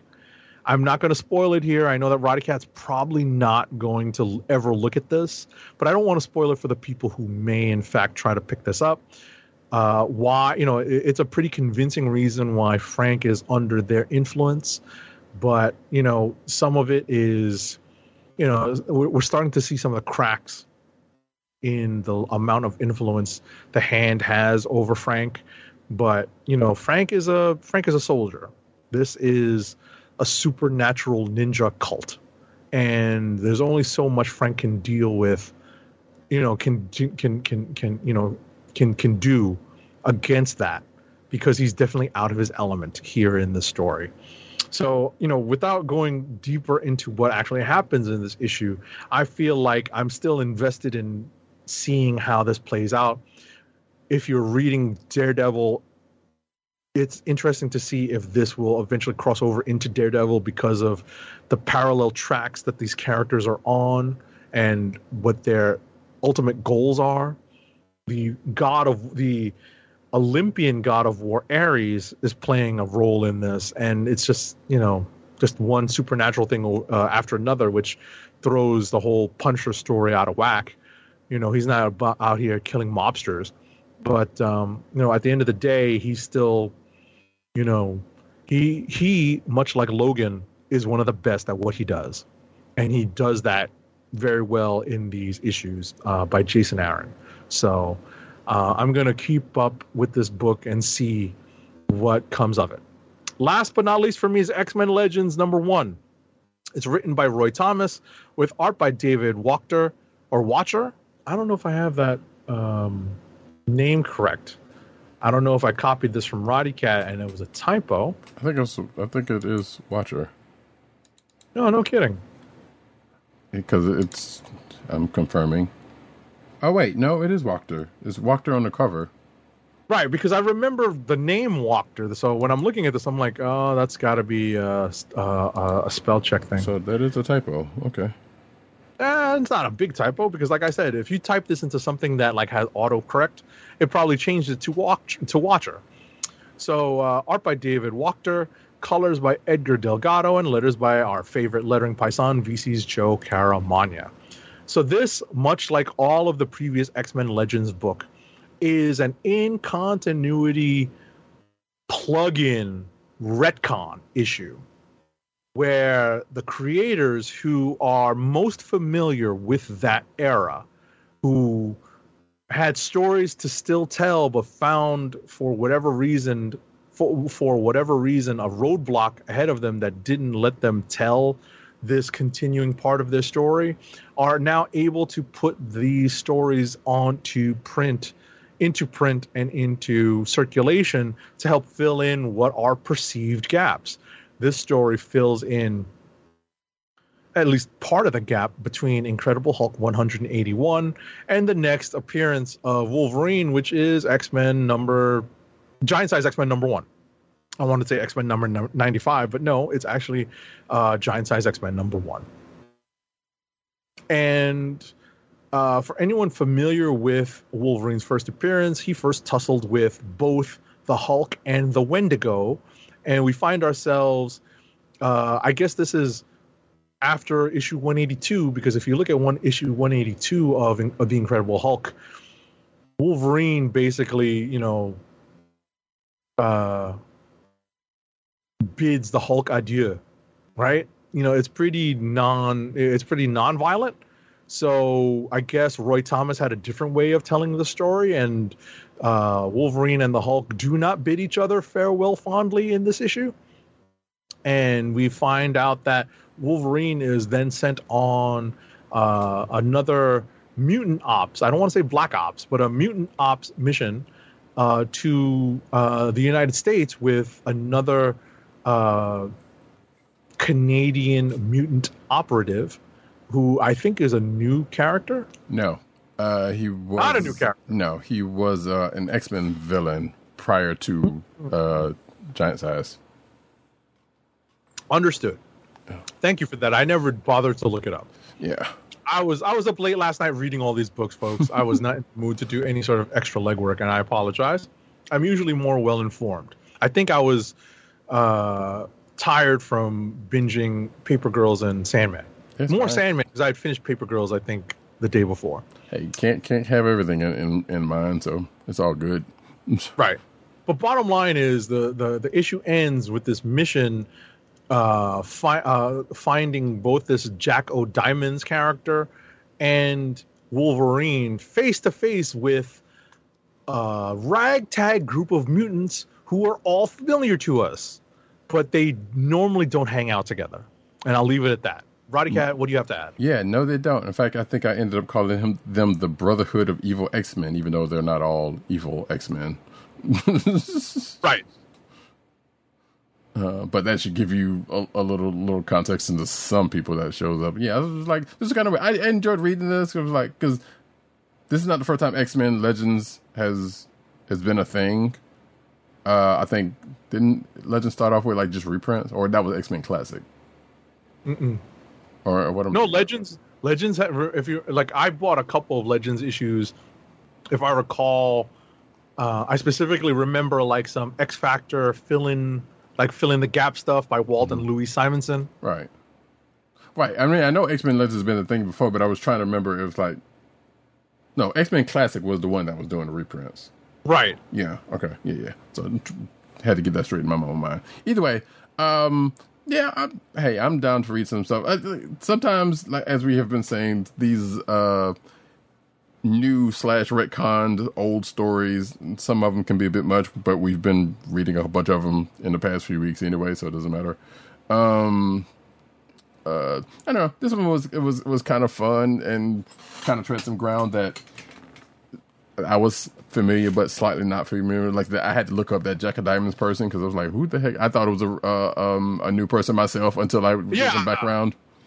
I was like, "Who? Seriously?" Right. Yeah. So I was like, "Oh, okay." They went up with the first 5, the original 5. Right. And you know what's funny? What's funny is I was like, wait a second. So we have a Jack of Hearts and now we have a Jack of Diamonds. That means we still have 2 suits left. Right. And there was that. I did think of it was like, wow, it's like, what are they going to go through the whole suit or not? Is it going to be like whatever that the Royal Flush game from DC, which I know there's never been a thing. Right. So, but nevertheless, listen, I enjoyed it. I'm looking to see what else comes out of these of this run. Because I think we're getting some Claremonts again. Because, going back to what you were saying, explaining this book, some people did not get to finish their stuff. But I think, if I'm not mistaken, Claremont famously didn't finish some things for one reason or another. Didn't come back to. He's got an Extreme X-Men book coming out. Come on, Claremont. Give us a break. Right. Anyway. Is that it for you? All right. That is it for me. You're up. Alrighty then. I was going to say, you only have a few now because we had a lot of books in common. Pretty much, yeah. I only got like 4. So, I Am Batman number 12 is my next book. As I pulled up the cover. So, we get a Batman and the Question team up. So it's Jace Fox and Renee Montoya. Specifically, and not the original recipes of either of those characters. Actually, I don't even think the original Question is alive anymore. And I think there was a story about that a couple of years back that I think I tried to read. Either way, it doesn't matter. So, yeah, Renee Montoya, as of last issue, is in New York.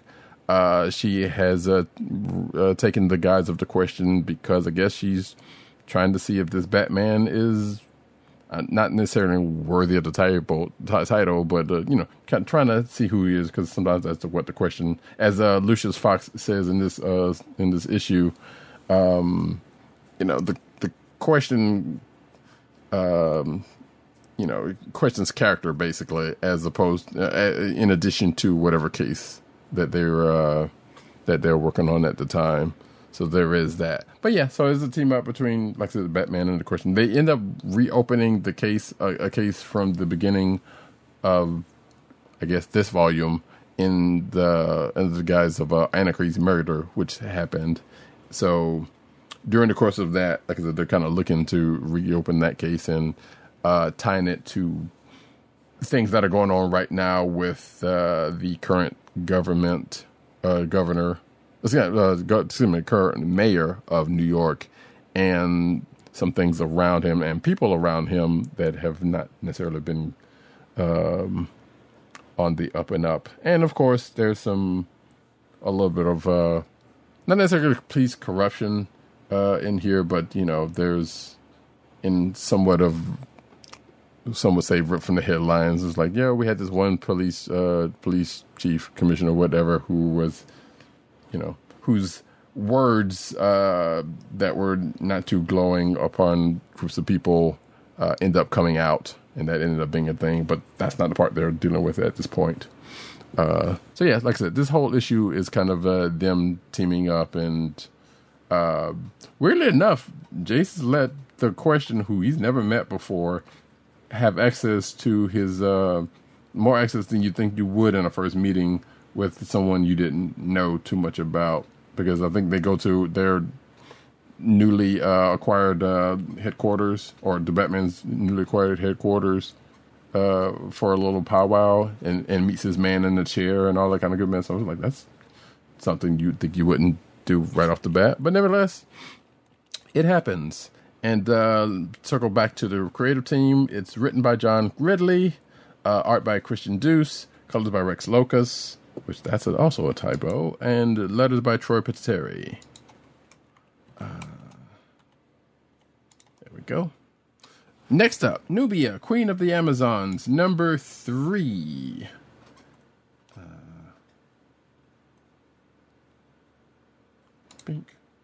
I was about to. I have some variant covers on some of these books, and I was going to plop up, but we'll may share of that one. Written by Stephanie Williams, pencils by Alita Martinez, inks by Mark Morales, John Livesay, and Alita Martinez. Colors by Alex Guamarez, and letters by Becca Carey. So the crux of this issue is that Nubia, Yara Flor, Hawk Girl, and a group of Amazons are dealing with an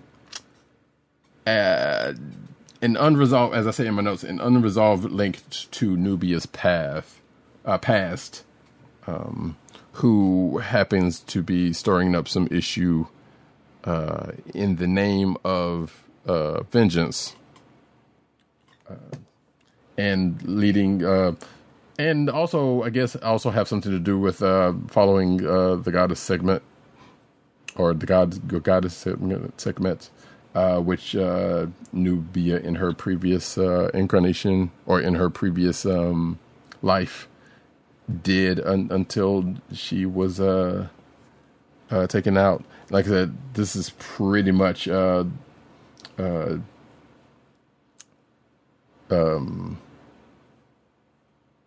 I guess it doesn't necessarily deal with it because they end up getting in a fight, and I don't think it's over after this, but it just happens to come up.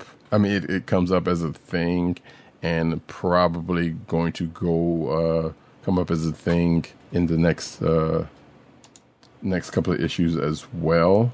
But toward the end, I guess we'll find out. But also, Nubia's, dealing with the fact that, hey, while they were on this tour, a bunch of property and whatnot got messed up. So people have to clean it up. So they're not looking like they're a problem coming into man's world. So there is that. Next up, Captain Carter, number 5 of 5. So this is the last issue of this book.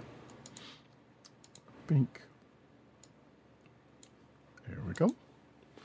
Written by Jamie McElvey, art by Marika Cresta, color artist Matt Miller, and letters by VC's Clayton Cowles. So like I said, it's the last issue. Peggy Carter. This is not the same Peggy Carter that is in the current issues of Captain America.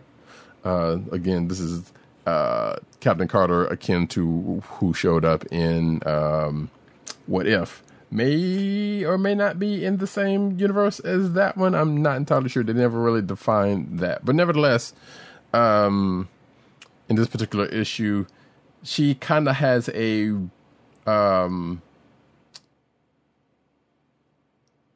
well, she doesn't quite, but let's just say there's kind of a Captain America, Winter Soldier-esque plot, going on in this, in that she thought she was, she was unfrozen. She's now in the present day. She thought Hydra was still around, but it turns out that it was a big plot and a ruse with some shadow government figures. Well, so much shadow is then there are vampires also involved, so there is that. But she, Yeah, indeed. It's actually been kind of fun. But she's also I'm been enjoying having this Buttons and Mindy sound drop now. It has been. It's been too long. Like we've been doing the show too long with like my expanded sound effects to not have that. I'm sorry to interrupt. Please continue. You're good. You're right. But yeah, this miniseries has kind of been this version of Peggy Carter as Captain Carter rather, trying to adjust to modern day life and finding that she doesn't feel like she has her place in it until certain thing comes up. But it's like I said, it's a plot and a ruse by government officials in the background, and again, who happen to be vampires. And she found herself being framed for murder and put in jail at the outset of last issue. And in coming into this issue, her friends that she has met, and including one version of Tony Stark, Elizabeth Braddock, who has been hiding her mutant powers up until she's revealed them in this issue, and her neighbor, who's not Sharon Carter, but a young lady named Harley, and this other government official go into this vault-like prison, let's just say, to get her out, and which happens, and like the story, that happens, and the bad guys get taken out, but there still leaves, I guess, a little something to kind of come back to. If they choose to, not necessarily. I mean, this has been wrapped up, but like if they wanted to make another story out of something, like they could probably put something together in this with the all the players in line outside of the bad guys. But yeah, this was kind of enjoyable. There was something else I was going to say about this, but I can't remember what it is. So we're just going to push on. Oh yeah, that's what I was gonna say. There was a pretty much a 1980s movie montage at the end of like kind of where are they now that I found kind of amusing.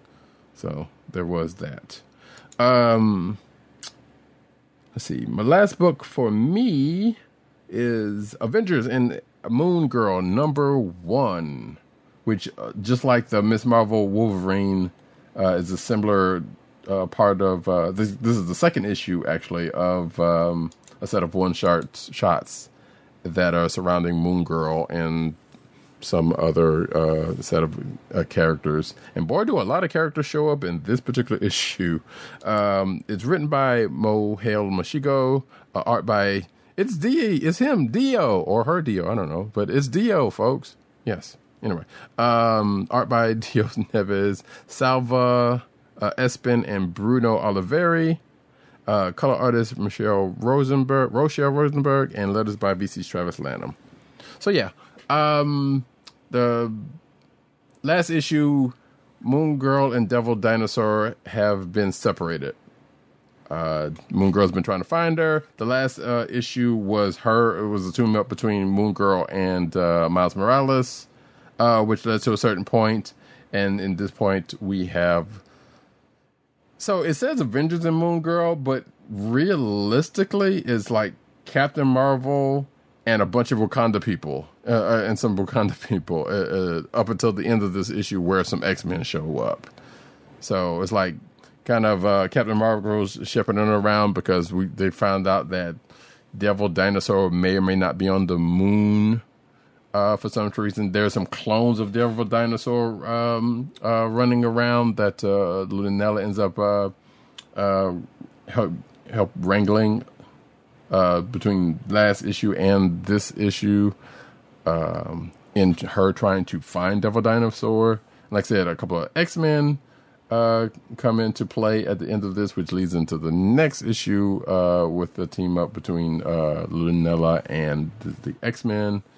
And we also, most importantly, get to see the big bad guy of this miniseries, which, if you think about cloning and animals and scientific endeavors of that nature, you kind of get a figure of who that might be.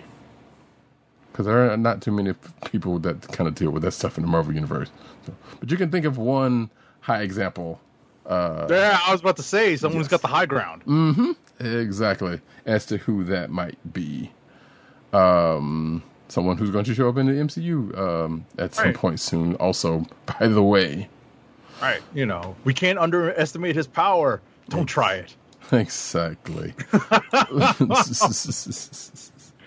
So, folks, it's been a long month, basically. Yeah.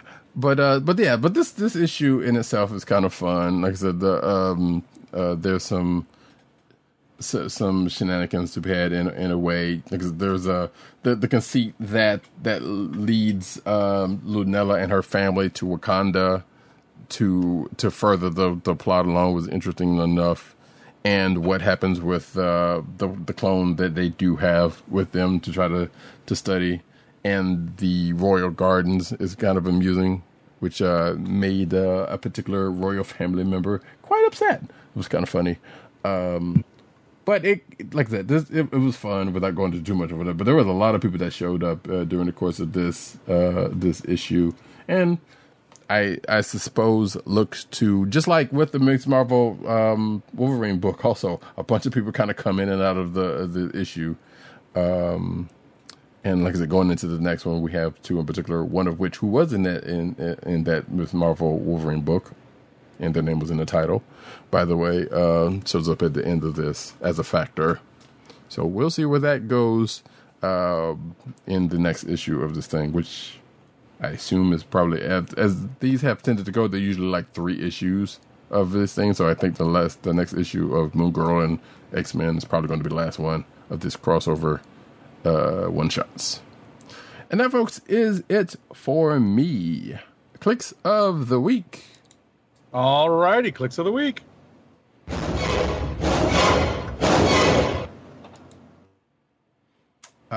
We did get a couple of clicks. Yeah, we have. I was about to say, we have clicks from every member of the Comic Book Chronicles today. Yeah. And as I we count them all right now, as I try to make some notes in the background. Let's see. First one we got is Tim's was AXE Justice. Not Justice. I'm about to say Justice League. AXE Judgment Day number 2 was Tim's click. And I think I did mention he said he didn't watch Paper Girls yet, but he added it to his list. Back up here. Yeah, I was about to say I already clicked like on that, so yeah, I acknowledge that. Yeah. So yeah, he didn't say anything else more about that. And Dirt's click is A Town Called Terror number 5, which I believe you, Agent 70, said was an Image book. Correct. Does he say anything about that? No, he doesn't really. So yeah, that's it. Cool. So I'll tell you what my 2 books are, and I've already said that. Said both of. I've mentioned both of them as potential clicks of the week for me. One of them is Predator number 1 by Ed Briss and Kev Walker and friends. The other one being AXE Judgment Day number 2 to second at Tim Dog 98. So I'm kind of in between those two. Do you have a solid pick for yours? I do not have a solid click. It's kind of between Ms. Marvel and Wolverine. I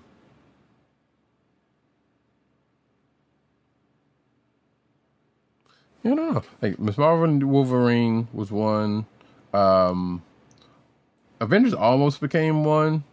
Mm-hmm. Amazing Spider-Man is actually kind of one. But yeah, it's kind of teetering between those. Judgment Day is definitely up there also because, man, there's a lot going on there. Mm-hmm. I mean, that's one reason why I'm leaning towards it. I'm still thinking, though. Yeah.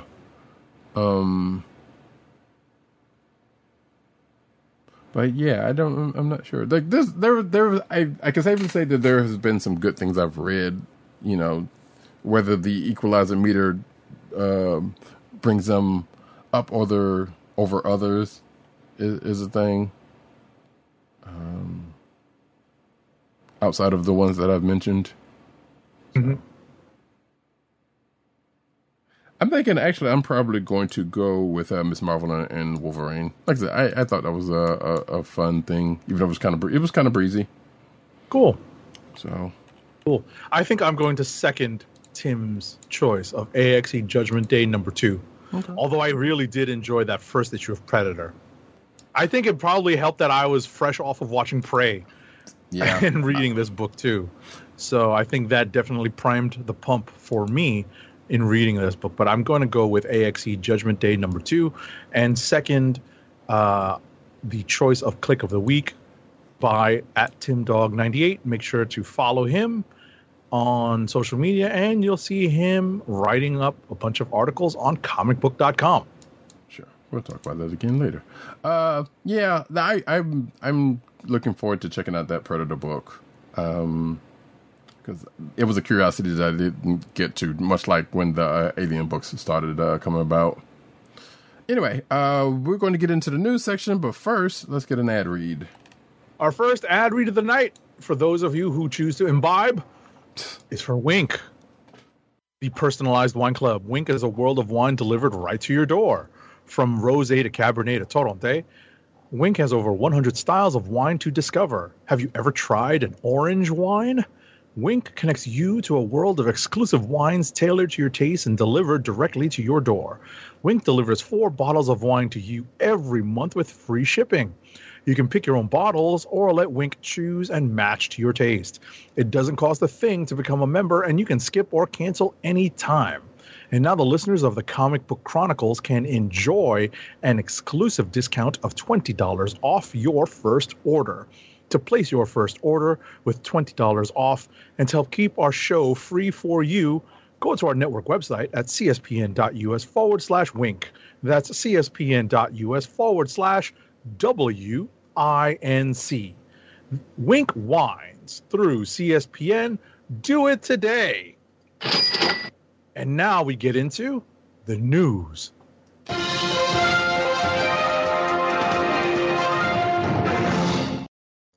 We should probably try to rapid fire the news too.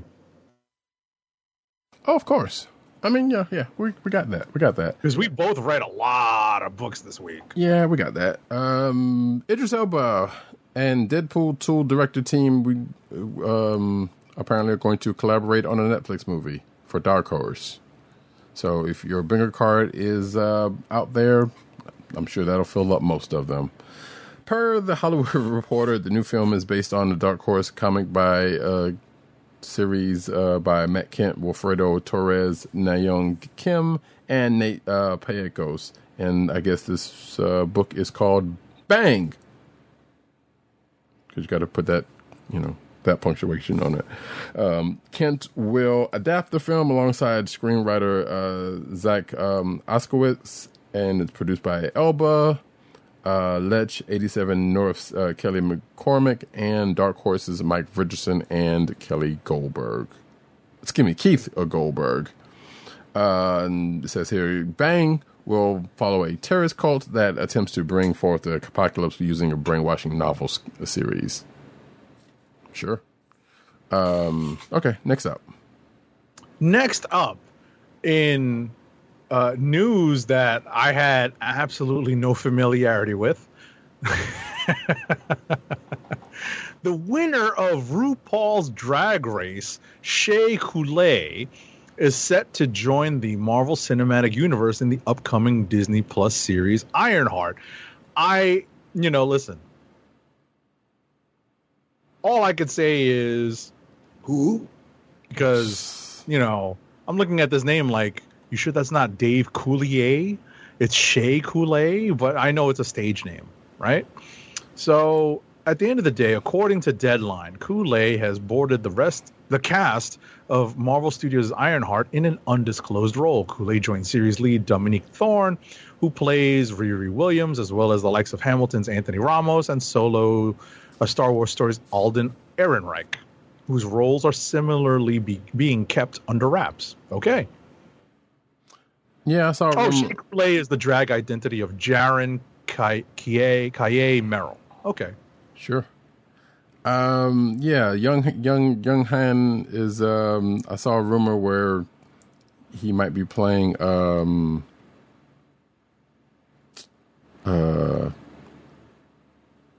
Did it say Killian from the Iron Man thing, or something? I can't remember actually. So, oh no, Stain's son, Zeke.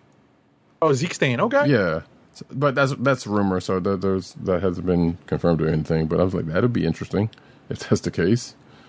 Because she also built a. No. No, I was just gonna say they might bring more extremists back. Possibly, quite possibly, yeah.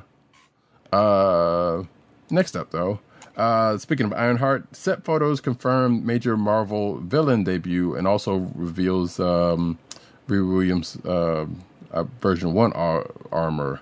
So we find out that apparently, because of set photos, Anthony Ramos is possibly playing the Hood.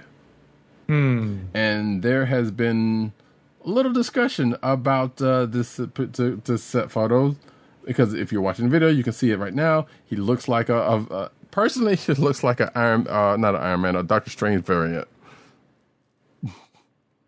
Or really? someone from that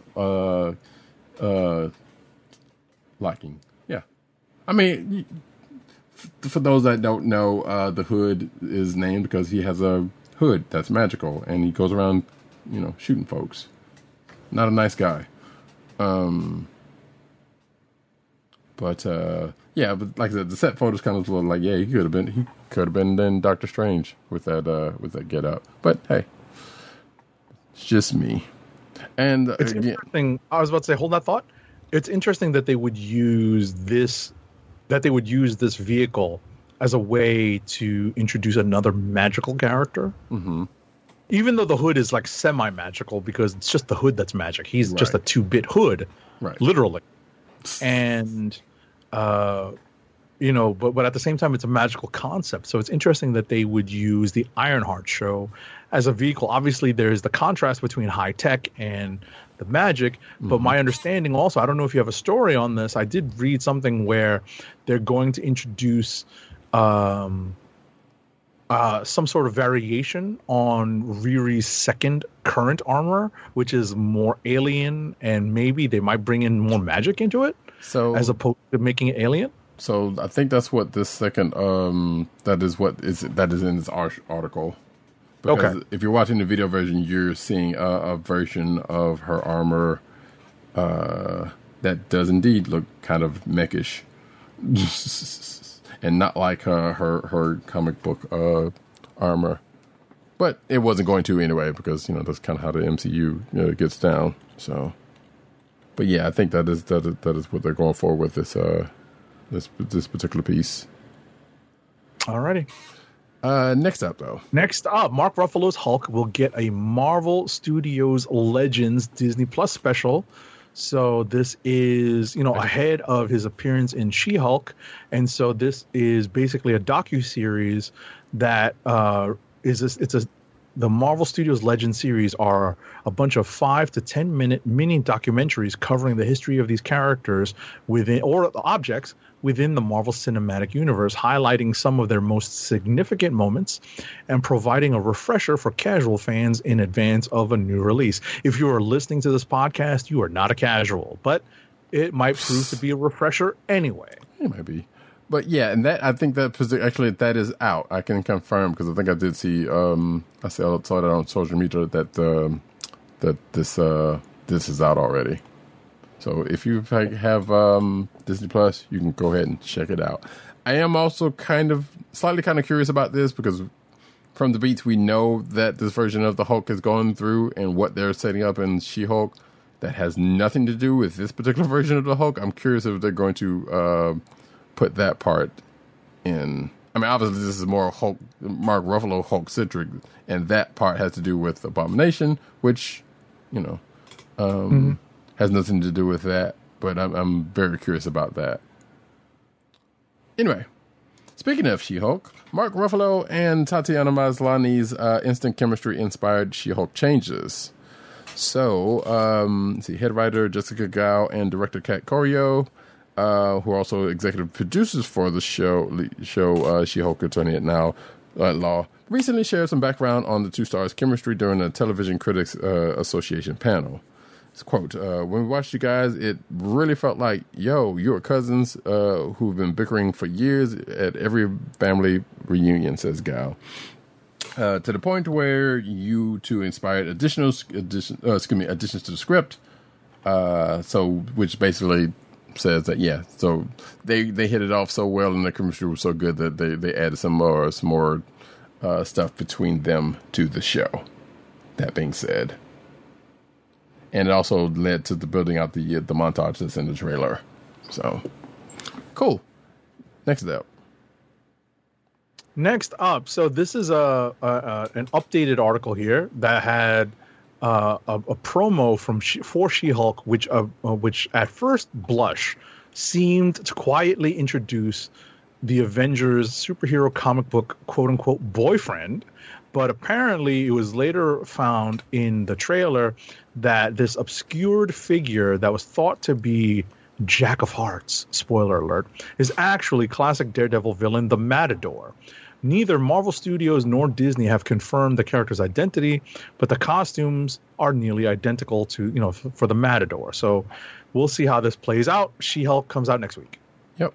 So it's not, we've said this before, there's a lot of MCU-fication in the comics, and the She-Hulk, current She-Hulk miniseries is no different because right. Jack of Hearts is in there. So I'm not making any excuses for whoever thought this was the case, but I'm just saying I can see where something like that could be construed.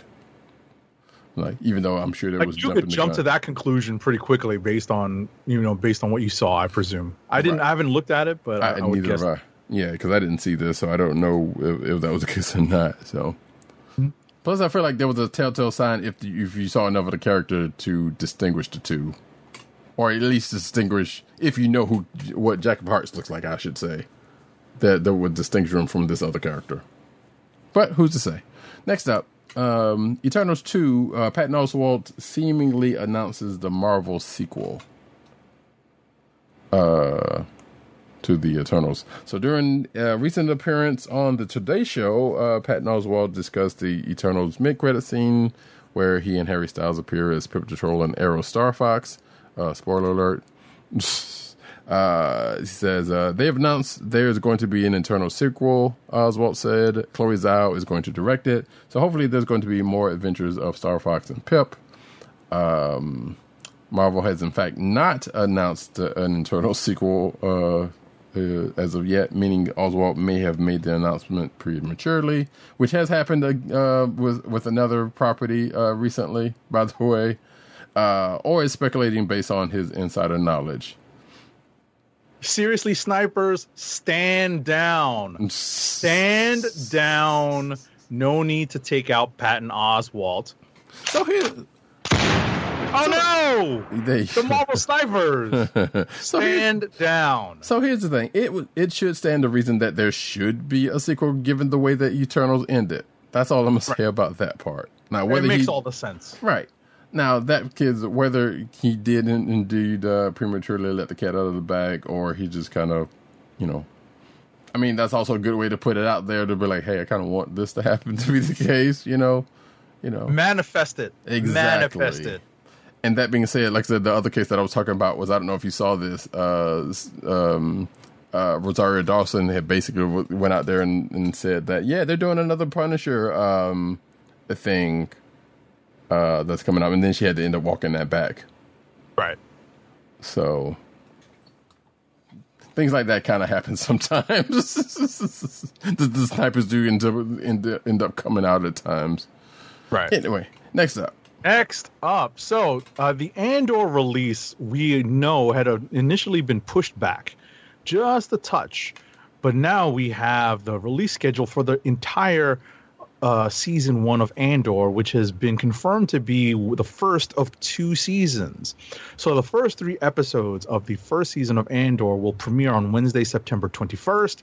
and each following episode will premiere on each following Wednesday up to and through Wednesday, November 23rd. So you're basically going from Wednesday, September 21st, all the way through Thanksgiving. Yeah, not only that. With Andor. Yeah, 12 episodes at that. Mm-hmm. So, as opposed to the 6 we've been getting for, other stuff like Obi-Wan and whatnot. Actually, I think that's probably one of the only ones from Star Wars that's gotten like that. Now that I think about it. Anyway, yeah, there you go. Excuse me. Archer season 13 trailer has been released. I did not know the show was still going on. I love the show, but it's kind of funny. Season 13, like I said, is coming up on FFX on August 24th. And yeah, most of the cast is coming back. As we know, Jessica Walters has passed. So as far as I know, they may have addressed that already, or will address that during this season. Don't know. But it looks like they also have a slate of guest stars coming up, including some folks that have been on the show before. So that's cool.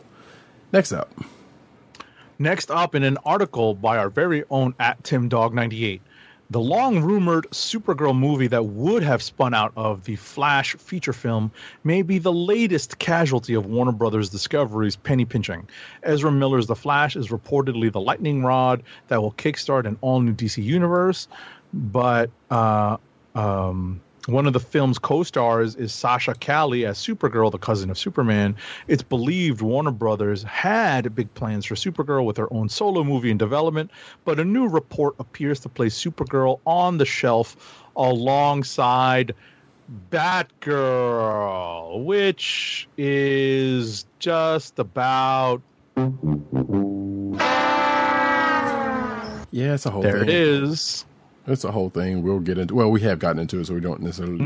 It's just continuing. That's the funny part. Oh, it just keeps going. Yep, and that's what this next slate of news is about. Incidentally, I don't have this in the news, but I believe it was said that Blue Beetle movie is rumored to be still on tap at this point. There's no confirmation one way or the other, but that's the one that at least didn't That's that's not on the block anymore. The chopping block, that is.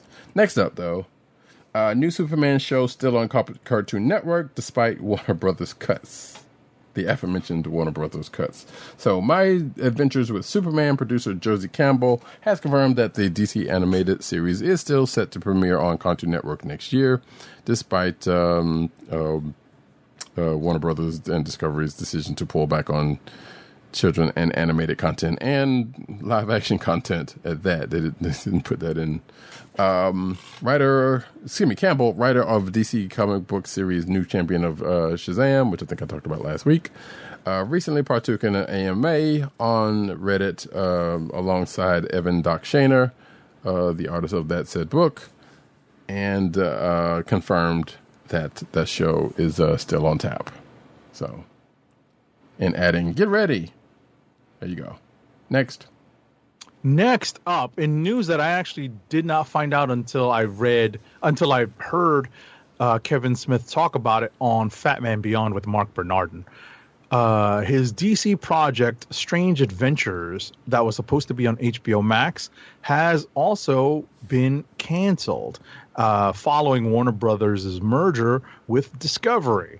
So he talked about this on the Hollywood Babylon podcast that he is a part of, and also on the Fat Man Beyond podcast that he's a part of.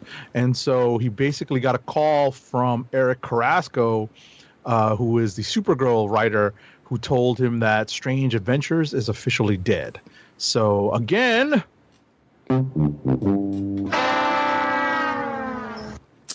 Yeah... one show that is seemingly still going on is HBO Max's Green Lantern show. And in fact, there's a release date that seemingly has been revealed. Let's see, this is a Greg Berlanti joint. The show was put in development back in 2019, and it, according to this article, would become the most expensive DC TV series that has been created for Warner Brothers. Again, according to this article. Green Lantern received a series pickup in 2020 for 10 episodes with Seth Grahame-Smith as the showrunner. It says here it'll be an ensemble cast, which I think we knew about, and it looks as though... Oh, it says, according to Entertainment Identifier Registry, somebody on Twitter, the release window has been revealed to be sometime in 2024. And it says here that the Entertainment Identifier Registry is what many media companies are using in order to keep up with their content that gets released on various platforms. So, somewhat legit source, I guess. Mm-hmm. Until they change, until Warner Brothers slashes that, which I doubt Green Lantern would be the one that'll be under the knife. Just saying. Next up. I would get these stories. All right, so check this. The Flash's Ezra Miller has allegedly been caught on camera burglarizing a home in Vermont. I mean, it's Vermont, yo. What the hell what are y'all trying to steal up there? Variety reports that Miller has been charged with felony burglary in connection with the incident in a small Vermont town of Stamford on May 1st. Man, it's a while ago. Yeah, New Warriors is not around. What happened? The New Warriors weren't around. Yeah, for real. State police... No, I thought it was Stamford, Connecticut. Yeah, that was the connection to the show. Hold on. Where's my there we go. There it is. Variety reports Miller has been charged. State police reportedly received a burglary complaint from a resident on that evening of May 1st. While the homeowners were not present during the incident, multiple bottles of alcohol were allegedly taken from the home. After reviewing surveillance videos and statements from those affected, police determined there was probable cause to charge Miller. Police were finally able to locate the actor on the night of August 7th to formally issue them a citation, and Miller is expected to appear for arraignment in Vermont Superior Court on September 26th. Boy, I'm too old for this shit. Seriously. Either that dude actually does have access to the Speed Force, or he's a teleporter, because all of these reports have been from wildly different areas that he's been seen in burglarizing. So he's becoming a super villain in his own right. True. People still somehow love him and pitying him. That's people. No, so seriously, stupid. Man. People so. Your mother brought you up wrong. That's what it is. Yeah, people are silly, but. Did you hear that? Yeah, I heard that. But it's also, it's only certain people that get that treatment, and I'm not even going to go into that. But no. We're not even touching that one. I mean, What you talking about, Willis? So, actually, the next is going to be a continuation of what I was about to go ahead, talk about anyway. But I want to say before I go along, apparently Disney, according to this article on the side of this article here, Disney's Hulk special completely ignores Ed Norton's origin movie. So that answers the question I had earlier. I was going to ask. I was curious to watch that just to see if we see the Incredible Hulk. Right, and that's the thing I was kind of wondering about. It's like, so are they going to actually do anything with that part? And then there you go. So, yeah. I mean, What If kind of did it. They just couldn't, but that was a different situation. Right. Anyway, back on track. The Flash is testing great, despite Ezra Miller's off-screen controversies. And this is according to an article from Deadline, I guess. Yes, that Flash movie is still on track, even though he's been burglarizing places he's been doing shit left and right, y'all. But his movie... I was about to say, it's not just burglarizing. Right. He's talking about, like... harassment harassing and like grooming stuff. Oh my god, man! Seriously, but his movie's still on track. Your mother brought you up wrong. That's what it is. But yet, Batgirl gets canceled. Just saying. That's where you go back to the conspiracy. Yeah, seriously, man. Damn! I got a bunch of these sound effects. I don't get to use that often. I have them on my reaction board, so I'm on this. You chose poorly. You know? Apparently, he's also been he's been accused. Well, excuse me, he's been accused of leading a cult during his time in Iceland. Also, so that's another. Oh my goodness! Another thing going on here. This is so ridiculous. Let us move on, please. All right, am I up now? All right. So the DC movies will follow. No, DC will have a 10-year plan akin to Marvel's playbook, says David Zaslav, who is the Warner Brothers Discovery executive. He also addressed scrapping Batgirl, saying, "Our job is to protect the DC brand." Okay, lame. Bullshit. So I feel like, right, I get what Roddy Cat just said. He's not meaning to interrupt. He's just saying something that we're all thinking. Mm-hmm.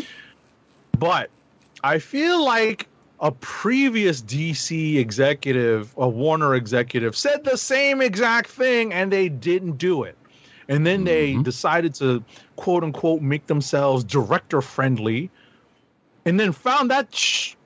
Sorry, folks, I've had a bit of a relationship with Jack Daniel today, and I haven't been drinking. I just went for it. Right. I'm like, yo, they said the same shit like 6 or 7 years ago. They haven't done anything. They decided to go full on with this creator, quote unquote, director driven direction, and it never panned out. Now we're about to get 2 Joker movies with Poker Face leading one of them. Well, the second of 2, we already got one, but yeah. Right. Well, leading the second one, let's say. Right. But at the end of the day, they said they wanted to try this, but I guess they just did a half-assed job of it. And now, with the onset of the Warner Brothers Discovery merger, they're like, you know what? Let's give that another shot. That seems like an excellent idea. Right. Because it works so well the first time. Oh, my gosh. And they're scrapping stuff that shouldn't be scrapped in various states of completeness. For what reason? This still makes no sense. And you know what's wild? Right. And you know what's wild is that when I was listening to Fat Man Beyond, both Mark Bernardin and Kevin Smith mentioned something that I hadn't thought of before. Okay.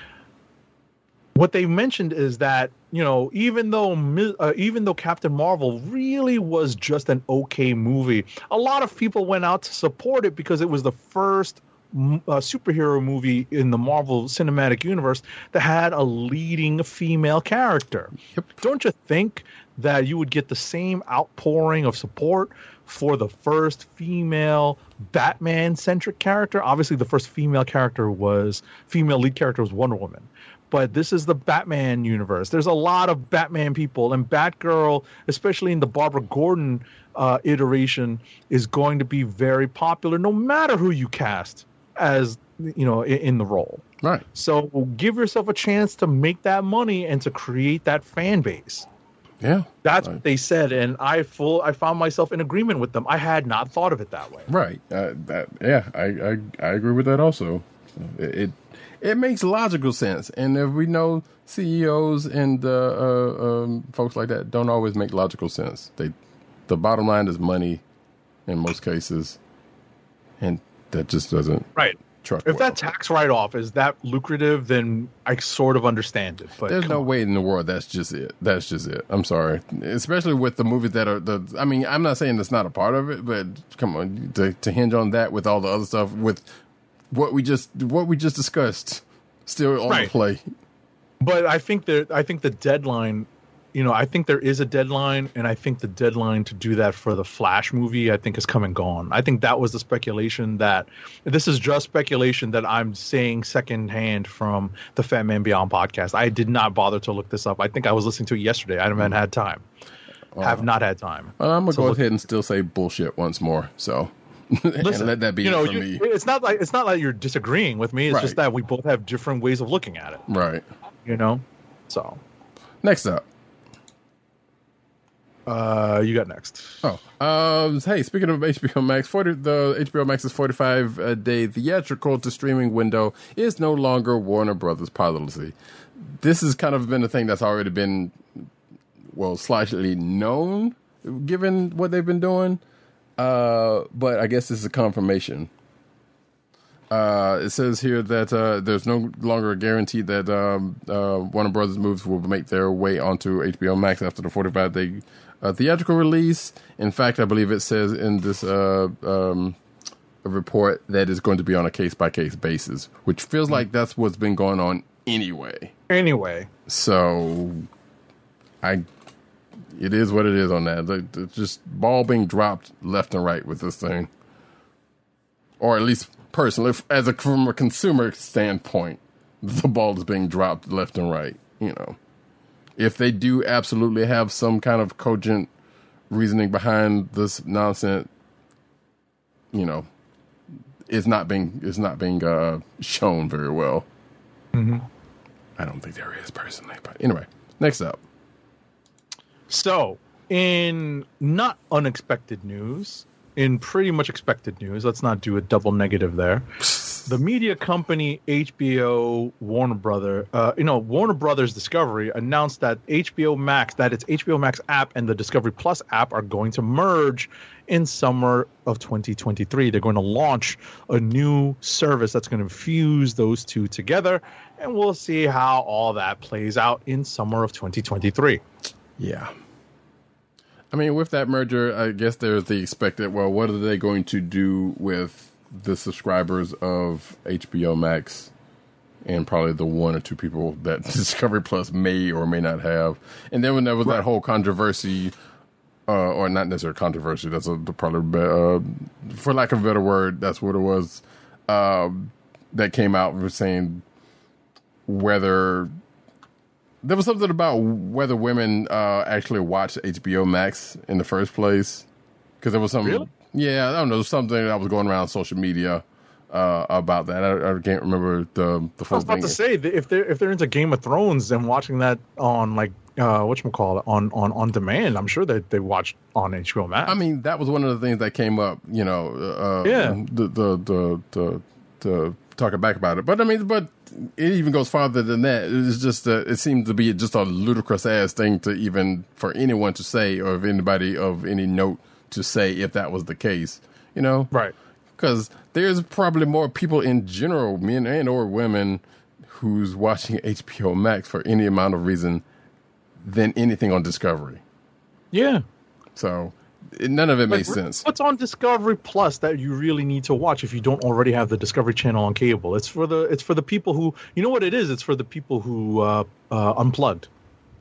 Sure, but again, you know, they're trying to target the people who decided to cut the cord. Right. You could have left that as what's on Discovery, and that could have said the same thing. I mean, listen, one of my guilty pleasures is watching a bunch of rednecks make moonshine on the Discovery Channel. I'm like, look at these crazy rednecks go. Right. You know? Fair enough. There are those guilty pleasures such as that on, I guess, something like that. Next up, though, HBO has a comedy about superhero movie making that's in the works, apparently. There is a greenlit pilot for The Franchise, which is a half-hour comedy about making superhero movies.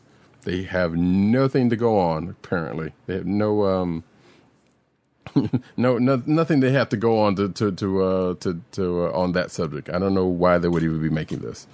But the pilot comes from Veep and Avenue 5 creator Armando Lanucci, and former James Bond director Sam Mendes. The premise for the pilot says it follows a hopeful crew trapped inside the dysfunctional, nonsensical, joyous hellscape of franchise superhero movie making. If and when they finally make the day, the question they must face is Hollywood's new dawn, or is this Hollywood's new dawn or cinema's last stand? And then it goes on from there. So you kind of get the feel of what they're going for there. Let's see. Yeah, like I said, and this just goes on some other people that are attached to this project, but not when this project may or may not be coming along. Because like I said, it's only a greenlit pilot, so whether it actually gets a series order, I guess we'll find out at some point. Right. Next up. IDW Entertainment has officially entered a development deal with Anima, the leading animation studio in Latin America. Under this deal, IDW and Anima will develop and produce an adult animated series based on IDW Publishing's comic book series Brutal Nature, created by Luciano Saraceno and Ariel Olivetti. Brutal Nature centers on a collection of masks that transforms a young man into innumerable beasts and monsters. Okay. Yeah. There's another article out there somewhere that's with some more deals, but that's for next week. New Aqua Teen Hunger Force movie releases first look clip. When is this coming out? Let's see. Adult Swim announced that the team behind the series was returning for a new feature film meant to be released on home video, VOD, and HBO Max. There was a panel at the Adult Swim Festival block party. Doesn't say when this is coming out. November looks like. So yeah, if you are a fan of Aqua Teen Hunger Force, there's some more coming your way. Next up, Netflix's upcoming live-action adaptation of Avatar: The Last Airbender casts Momona Tamada from The Boys as Ty Lee. Okay. Yep. Who? I am not familiar. Yeah, listen. I'm not familiar with either actress or character, so yeah, I guess who is appropriate. I know the character, don't know the actress. So I just got one up on you. Wait, I thought you watched Avatar. I watched The Boys, so I don't recognize this character. I've not watched Avatar yet. Oh, okay, it's not even on my list. I thought it was, but anyway, that's another discussion for later. Yeah, The Last Airbender. That's a lot of stuff to watch, man. Oh no, but it goes great. I mean, it's put that on your list. That's all I'll say. We're gonna get into Anime Corner now. All right, here we go. We got a new little ditty for you guys for Anime Corner.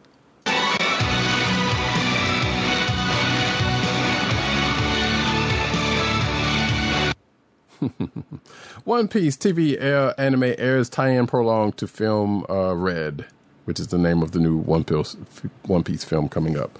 So the official website for the One Piece film Red anime film announced on Thursday that the One Piece television anime will air tie-in prologue episodes to the movie on August 14th, which, hey, that's coming up quite soon. And the 21st. Wow, both of those are birthdays of people that I know. Anyway, the episodes will depict moments that take place 10 years before the events of the film and will feature young Luffy and Uta with Shanks' red hair pirates. Young Nami and Zoro, as well as returning characters, will make an appearance. Episodes will show the Straw Hat crew making their way to Elegia, I guess, the island of music and setting for the film. So, yeah. The film will open in Japan on Saturday. We'll have an IMAX screening, yada yada yada, and will eventually come to Crunchyroll at some point. Sometime this fall. Next.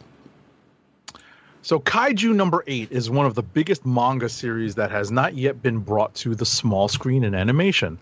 However, it has been announced that an anime adaptation is on the way. Let's see. A release date is still a mystery, though, and there are plenty of unanswered questions surrounding the upcoming show. So it has been announced, but there's not much else to that. Yeah, there is a first trailer, though. Mm-hmm. I had never heard of it up until recently, so go figure.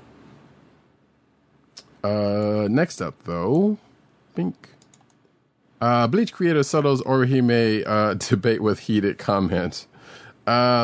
I was just going to put here that, yeah, some people don't like Orihime. I think she was mishandled. But I guess because she kind of comes off a certain way. And anywho, well, not in that way. Is like, man, you could have done better with this character. Anyway, during the Twitter exchange, TJ Kubo had apparently retweeted a fan stating that while they loved Rukia, of Bleach, they weren't too fond of Orihime, leading Tite to take the opportunity to clear the air, aka defend his kid.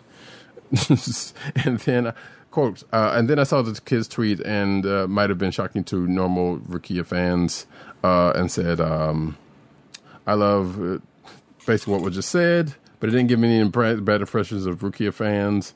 And he goes on to basically say something like, readers don't have the privilege of changing the story, and hey, just, blah, blah, blah, yakety smackety, but leave my kid alone. I'm paraphrasing there real quick. Next up. Okay. All right, Bleach will be making its grand return to screens later this year with the final arc of the series. I had no idea. Bleach is on my list. All right. The anime has added some new names to the cast for the 1,000-year Blood War arc, with the original run of the anime adaptation ending before series creator Tite Kubo ended the manga run of the series.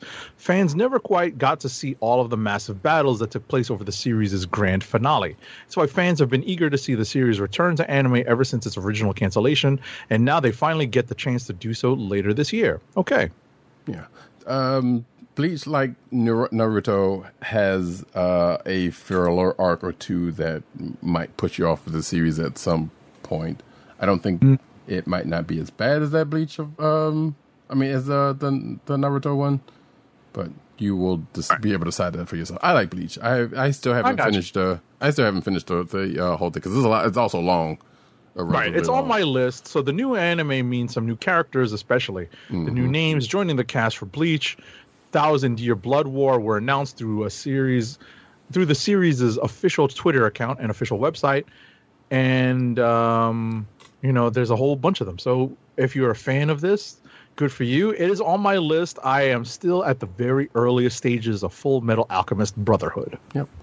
And a couple of the opening themes are bangers. So, personally, anyway. Link Click, the English dub reveals release date and voice cast. So, the popular Donghua, which is Chinese animated series, Link Click, is finally getting an English dub. I'd never heard of that genre before. But, sure. According to Crunchyroll, the dub of the show's first episode, Emma, will premiere on the streaming service on August 8th, which has already passed.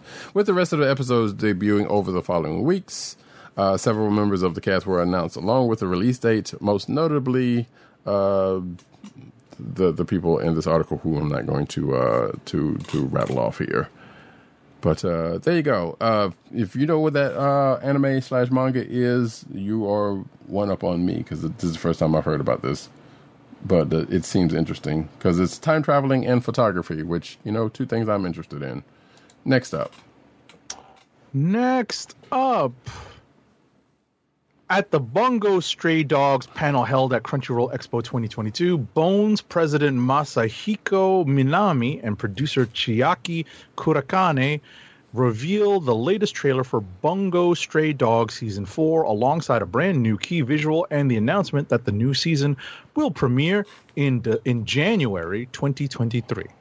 I don't think I have this on my list. No, you don't. You would. I have seen. I remember watching the first the first part of the season for this, and I thought it was pretty good. I never did revisit it because it did some. It did a jump, let's just say, that was interesting, but I never did go back to because I think it took a break between it coming back for. The rest of the first season, and I never did go back to it. But I'm looking forward to revisiting this. I didn't know it got 4 seasons either because I knew it was like 2. So I'm looking forward to checking this, to finishing up and checking this out. It was a pretty interesting, from where it was anyway, story. Akira, Your Name, and more movies are coming to Crunchyroll. Excuse me. So, let's see. The streaming service has been growing dramatically ever since it joined forces with Funimation and Sony. So that's where a lot of this is coming from. Crunchyroll announced during their industry panel during the Crunchyroll Expo that they'll be launching a new initiative that will add new movies to the streaming service every Thursday beginning on August 11th, which has just passed, and running through October. This not only includes major releases like the aforementioned Akira, but releases from massive franchises such as Free, Fairy Tail, Psycho Pass, Code Geass, Black Butler, and Jujutsu Kaisen, which I believe Jujutsu Kaisen 0 is probably going to be in that lot. So I'm looking forward to checking that out. And more things. And there is a list of stuff, including the aforementioned Jujutsu Kaisen, which is coming on September 21st. Oh, that's cool. Yeah. That is I haven't coming to watched the service. Jujutsu Kaisen 0 yet. Yeah, I don't think so. I don't think I have through other means. right. Yeah, same. So, but if you're watching the video version, you can see the list of stuff that is coming up until September. So, and I guess I was able to watch My Hero Academia, the most recent movie, the superhero movie. Oh, nice. Okay. I did. I think I mentioned it on the show like some weeks back. You might have. it was definitely like a month or two ago that I watched it. So Right. I was able to find a way to watch that, and it was fun. It's nothing earth shattering. It's out of continuity. The OVAs that just came out on Crunchyroll are in continuity, even though they don't make any difference into the main story. Right, and season 6 is coming. So, wait, it is season 6, right? Yeah. So there you go. Yep. Next up. Next up, I would get this story. Of course you do.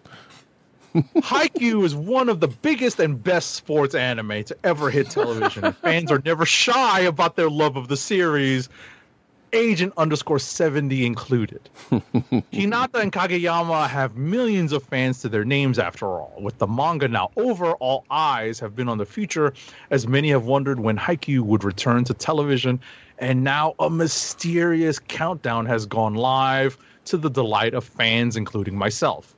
The whole thing cropped up online as the official site for Haikyuu in Japan began the ordeal. The new countdown is set to end on August 13th, so that is this Saturday. So we'll find out on Saturday what's up. So fans can expect some sort of announcement to be made. Given the manga status, fans are pretty certain this countdown has to do with the anime, and this tracks given recent reports. We talked about it, I believe, on last week's show, that some Japanese manga fan news sites had reported that it's already been confirmed that the next season of Haikyuu is coming out. So I'm jazzed. I'm happy. I'm a giant fan. I wish Roddy Cat would watch this. I wish some of the other people on my anime advisory board would watch this, because it is such a great anime. Wait, why haven't they watched it? I'm surprised, because from what you told me about that group. Anime. Because gotcha. it's a sports anime that's not their sport. Gotcha. I've got a buddy who watched that basketball one, Slam but Dunk, that one's a little too supernatural for me. I tried watching the first episode, but I was like, what the heck? Oh, you talking about Slam Dunk? No, it's the one that starts with a K.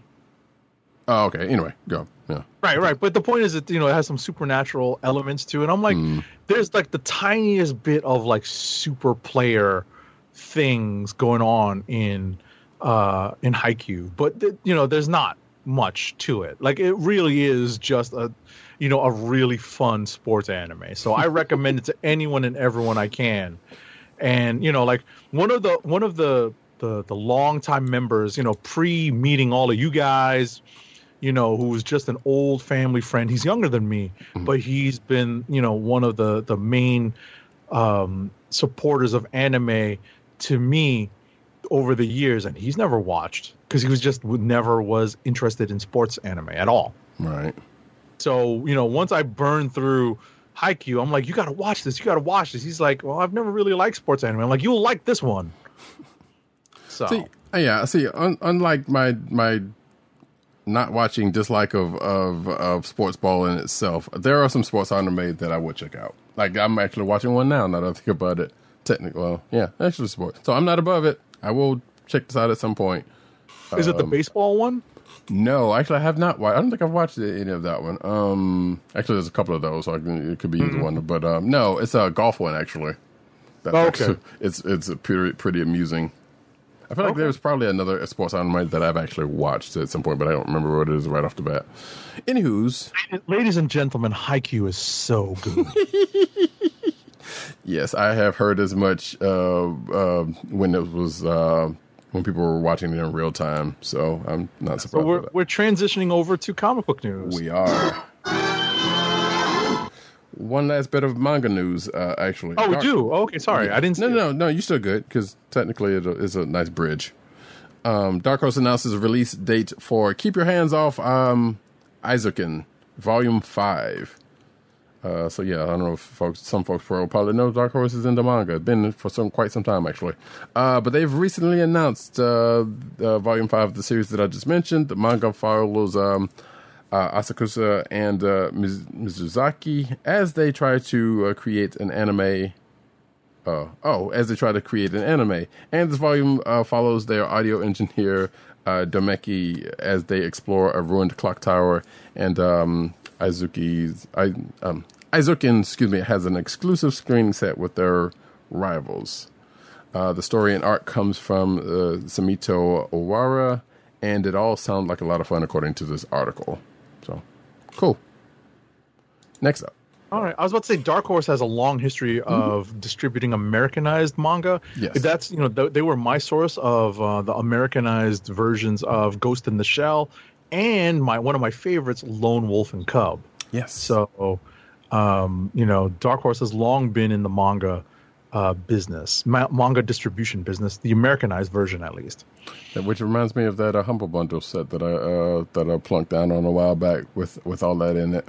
The Lone Wolf and Cub stuff. Right. Like the Lone Wolf and Cub, the Samurai Executioner. Mm-hmm. Yeah. All right, next up, CBR has exclusively revealed that Mark Millar's new vampire series, Nightclub, is going to be sold to fans at an incredibly low price when it launches in December. So it's going to be an extremely low cover price.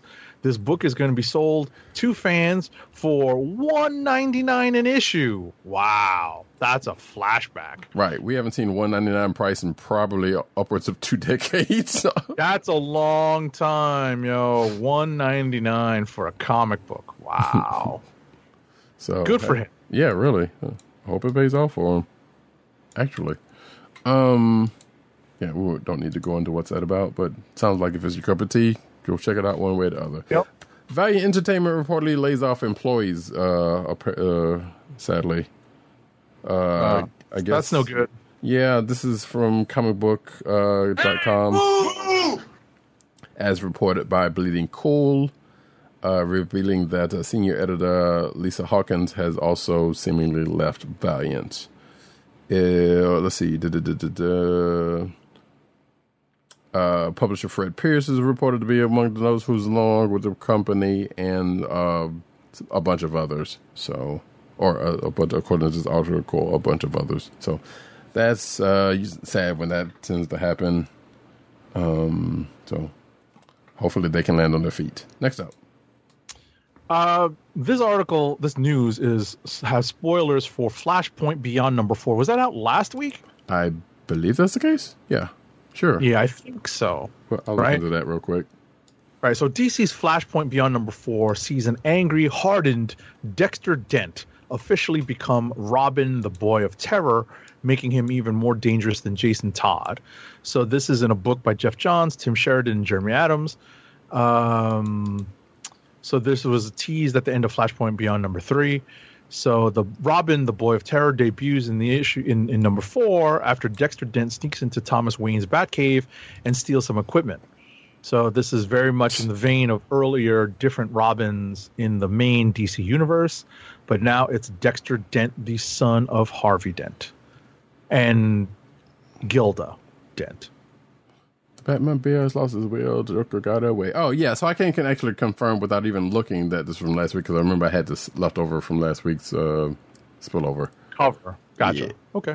Dark Crisis, still, a major DC superhero is severely traumatized after Deathstroke shot him. That would be Beast Boy, who got shot at the beginning of Dark Crisis, and apparently he's I avoided spoiling this when I talked about it. Right. And this was from a then preview of Dark Crisis #3, which we were talked about last week. As Agent 70 said, didn't really go over that part.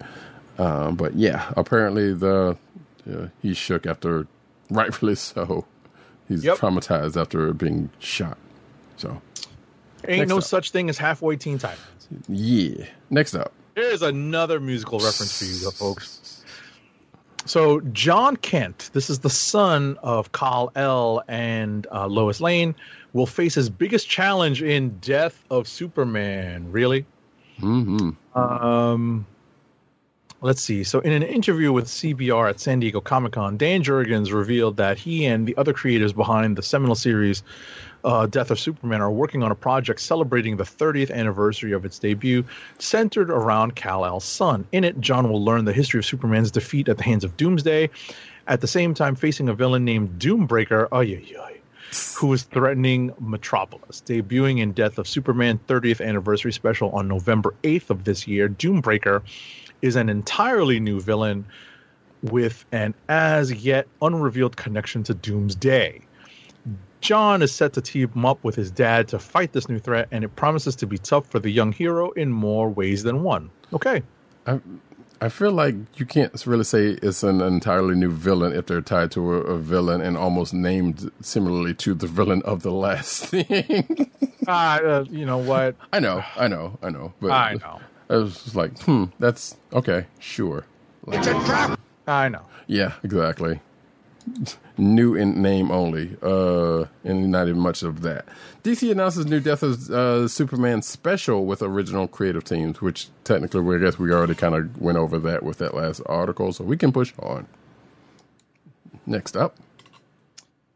All right, Superman John Kent gave his boyfriend Jay Nakamura a new superhero suit and a ring in DC Superman Son of Kal-El number 14 by Tom Taylor and Clay Tormey. Obviously, this is spoilers. This is spoilers for this issue. I think this is also last week.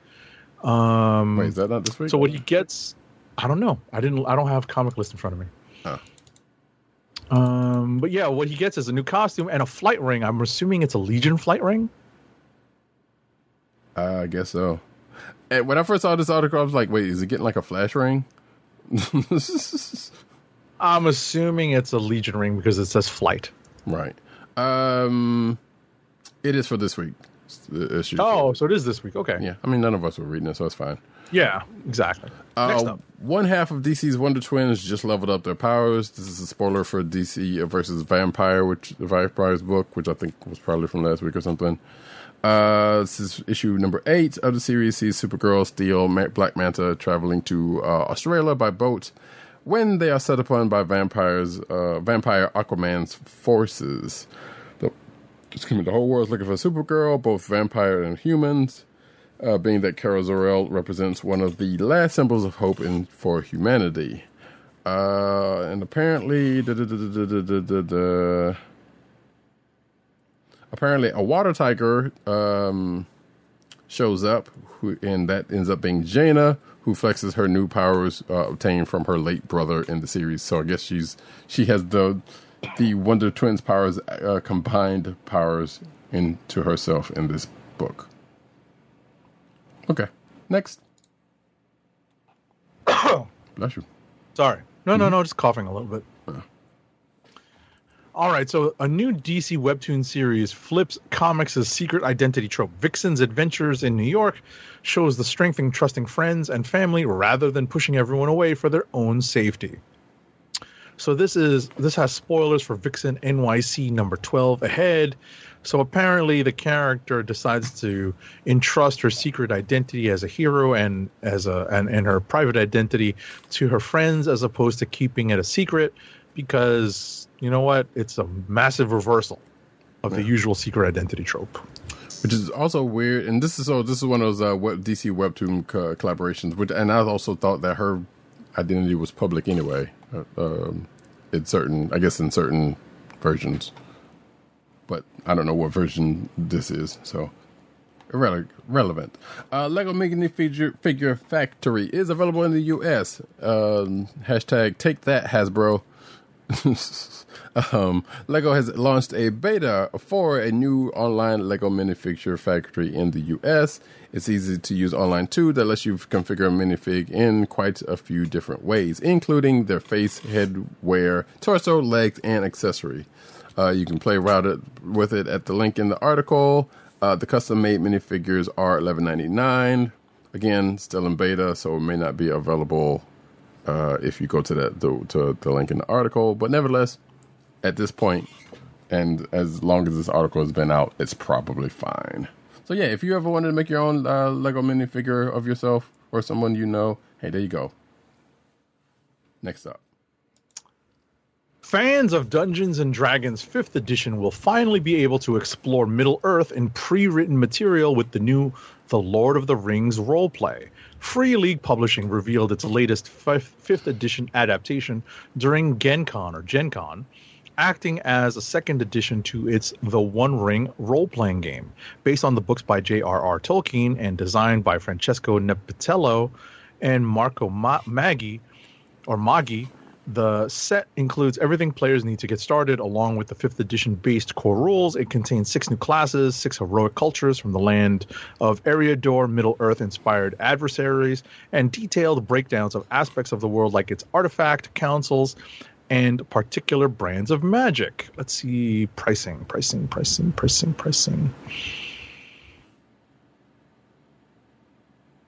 All right, no pricing and no dates yet. Right. Just an announcement. Okay. Yeah, Q1 2023 is about the most we got. But yeah, that was what I was alluding to earlier with the Lord of the Rings and D&D thing. So I don't know if your people would be interested in that.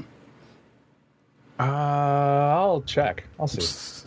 New Star Wars game has been announced. Fantasy Flight Games has announced plans to publish a new Star Wars deck building game. I'm just going to put that in there right off the top. The new Star Wars deck building game will be released in 2023 and is being designed by Caleb Grace, one of the lead designers of Marvel Champions, the card game, and Lord of the Rings, the card game. One of those I have in my possession. No other details were provided about the game other than the game will be a competitive PvP style game as opposed to a co-op style game, card game. You can check out the release teaser trailer and the article if you're so interested. And yes, I'm probably going to look for this. Next up. Spider-Man gets his very own Batcave style headquarters from LEGO. So in LEGO's Attack on the Spider Lair set, it allows Marvel and Spider-Man fans to take home a home base for the hero similar to Batman's Batcave. So, it's a little bit of Into the Spider-Verse here, where Aunt May kind of has a spider cave for her version of Spider-Man in Into the Spider-Verse.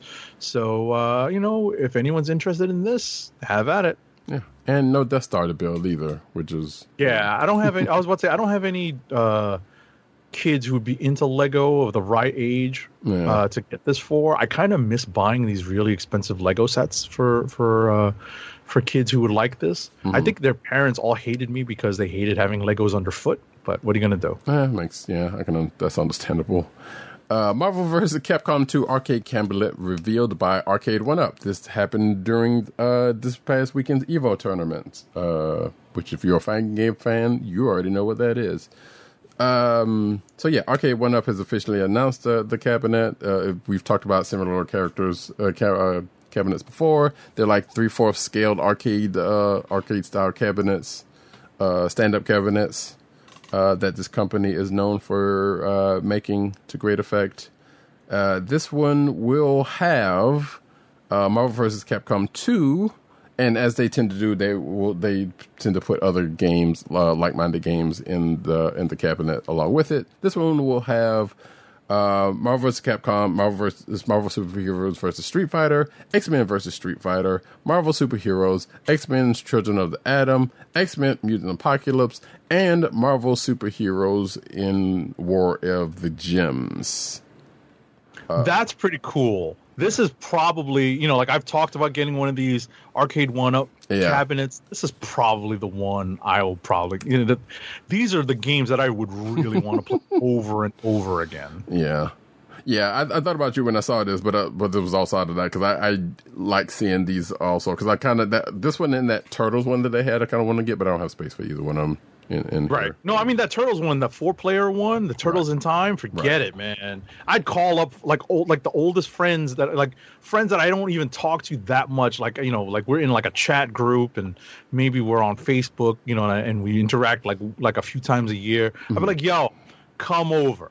We're playing Turtles in Time like we did when we were cutting class back in high school, right? Right. But this cabinet having all those games on it.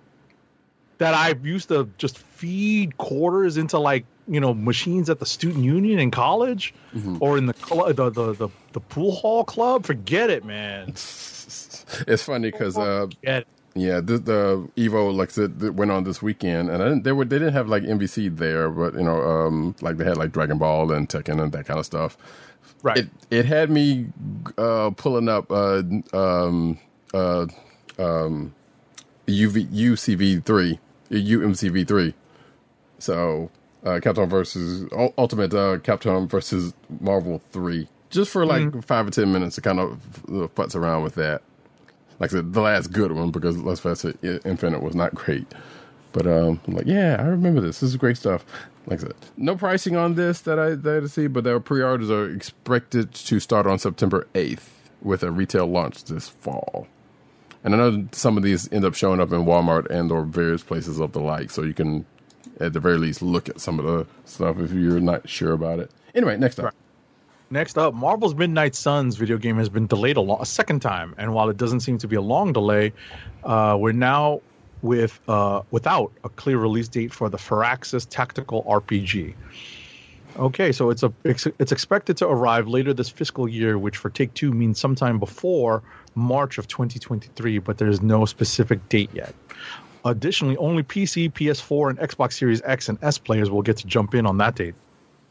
The PS4, Xbox One, PS5, I'm assuming this is a typo. The PS5, Xbox One, and Switch versions are planned for even later. Okay. Wait, no, I don't think that's a typo. Are you saying...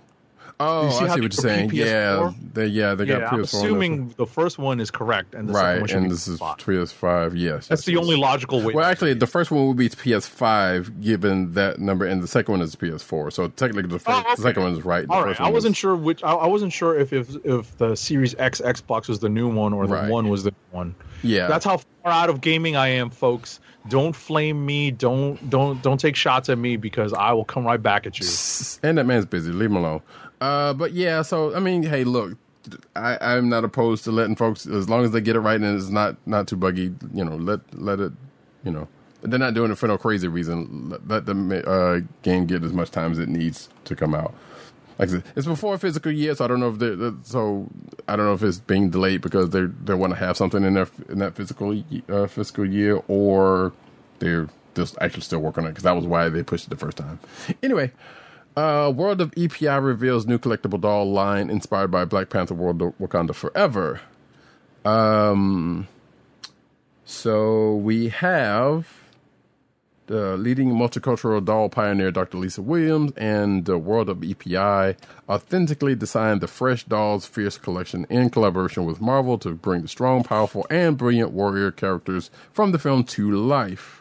Series 1 is slated to hit retail in this October. Features 11.5-inch articulated collectible dolls based on the lead characters Shuri, Okoye, and Nakia.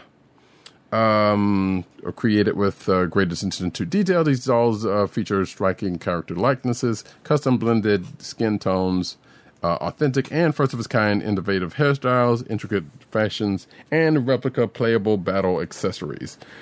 Excuse me. World of EPI is the first to mass-produce natural locks hairstyle worn by Nakia in the film. And if you're watching the video version, you can see the styles for yourselves. I'm not seeing a price here, but there you go. Next up, so in Hasbro Marvel Legends news, the Hasbro team revealed the latest wave of MCU-inspired Marvel Legends, the Build-A-Figure, and this is basically what everyone's calling the wave. It's the Khonshu wave. The Build-A-Figure is Khonshu after the character's rendition in the Moon Knight Disney Plus series. Other figures in this wave include a zombie Iron Man, Jimmy Woo, which is really cool. The likeness of Randall Park is actually pretty good.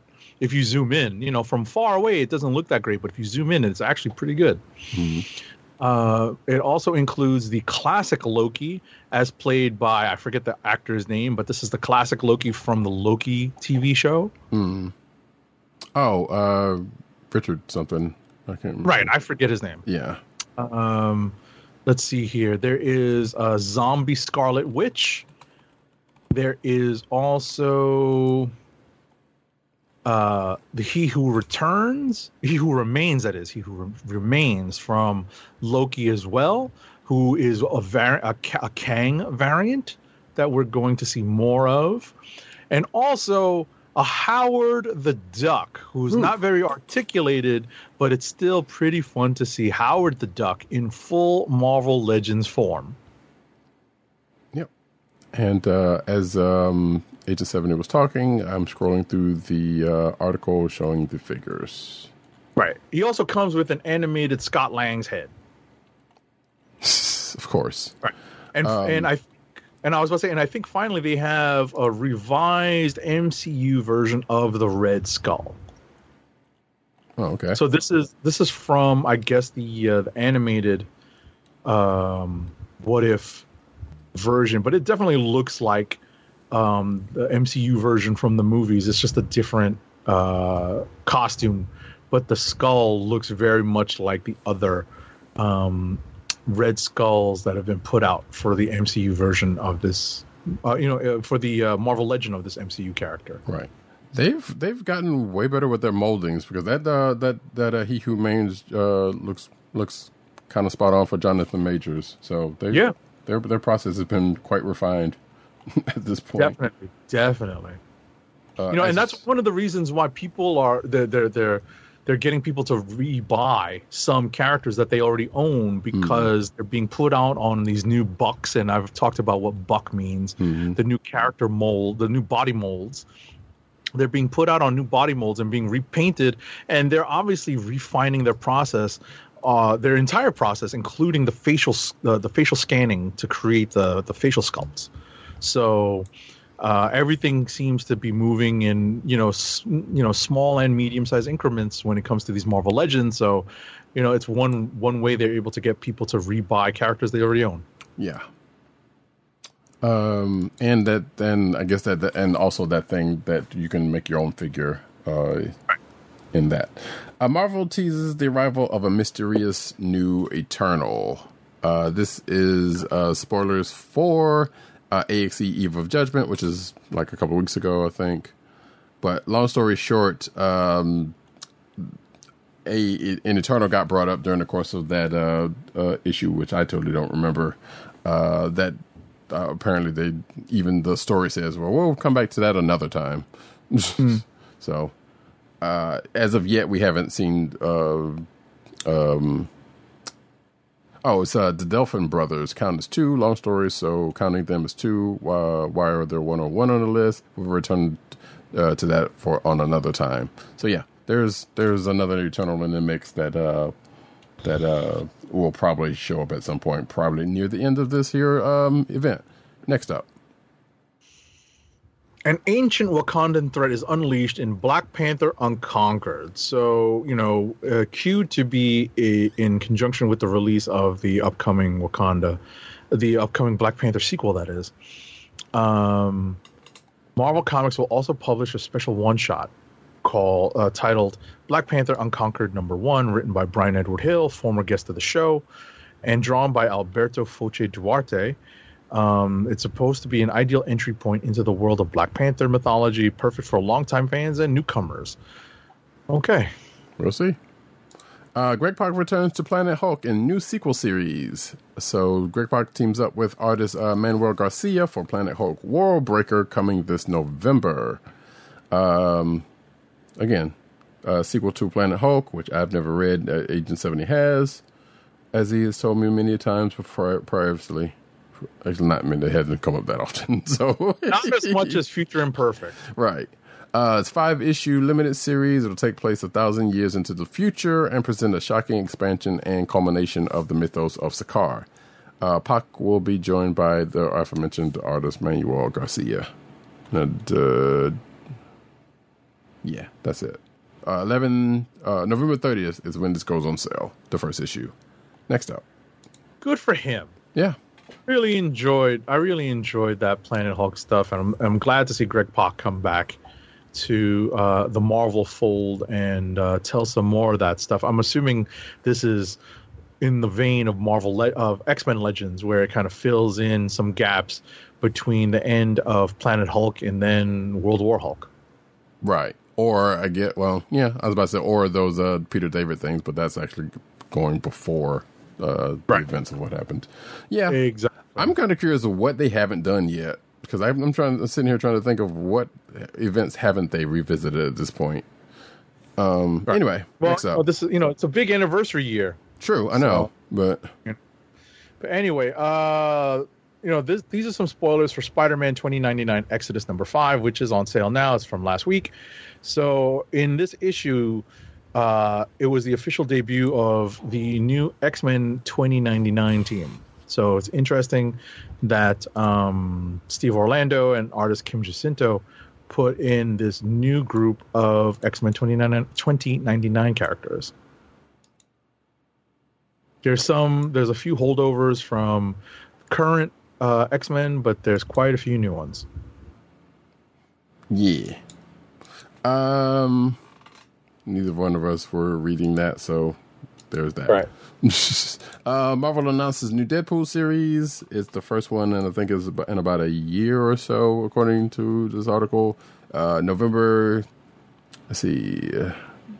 New era for Deadpool begins in November with Deadpool number 1, kicking off a new ongoing series from Alyssa Wong and Martin Coccolo. Promises riotous violence and relentless body horror, according to this article. And like I said, it's the first one since the previous volume wrapped in 2021 of January, to be exact. So, if you're a Deadpool fan, there you go, I guess. Next. Marvel Mission Test Kitchen's Tonkatsu Torta. Okay, so this is a part of a debut. This is in the debut issue of a brand new Infinity comic on Marvel Unlimited. So Test Kitchen Infinity comic number 1 has a kickoff issue, and it's a new monthly series from the Marvel Unlimited Infinity Comics lineup. I haven't looked at this yet, and it features recipes that will transform readers into culinary superheroes. It's written by Michelin star chef Paul Eschbach, with art by E.J. Su. Test Kitchen follows high-end chef Anna Amayama and her appetizing adventures, and each issue of this vertical app-exclusive series features a recipe by Eschbach himself. Okay. I can't say with this one, but they have made print versions of certain Infinity comics. Whether this one comes to it, I feel like this one probably seems more likely, but who's to say? I mean, listen, we've been living the pandemic life for so long. We're all halfway bad cooks now. Forget halfway decent cooks.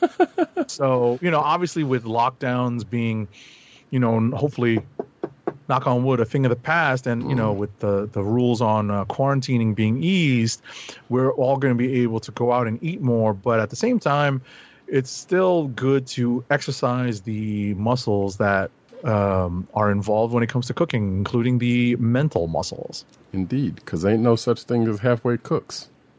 Oh, no. Oh, no. Next up. Marvel's new protagonist of Damage Control embodies a major office character. So this is for Damage Control, which is getting a new series this November?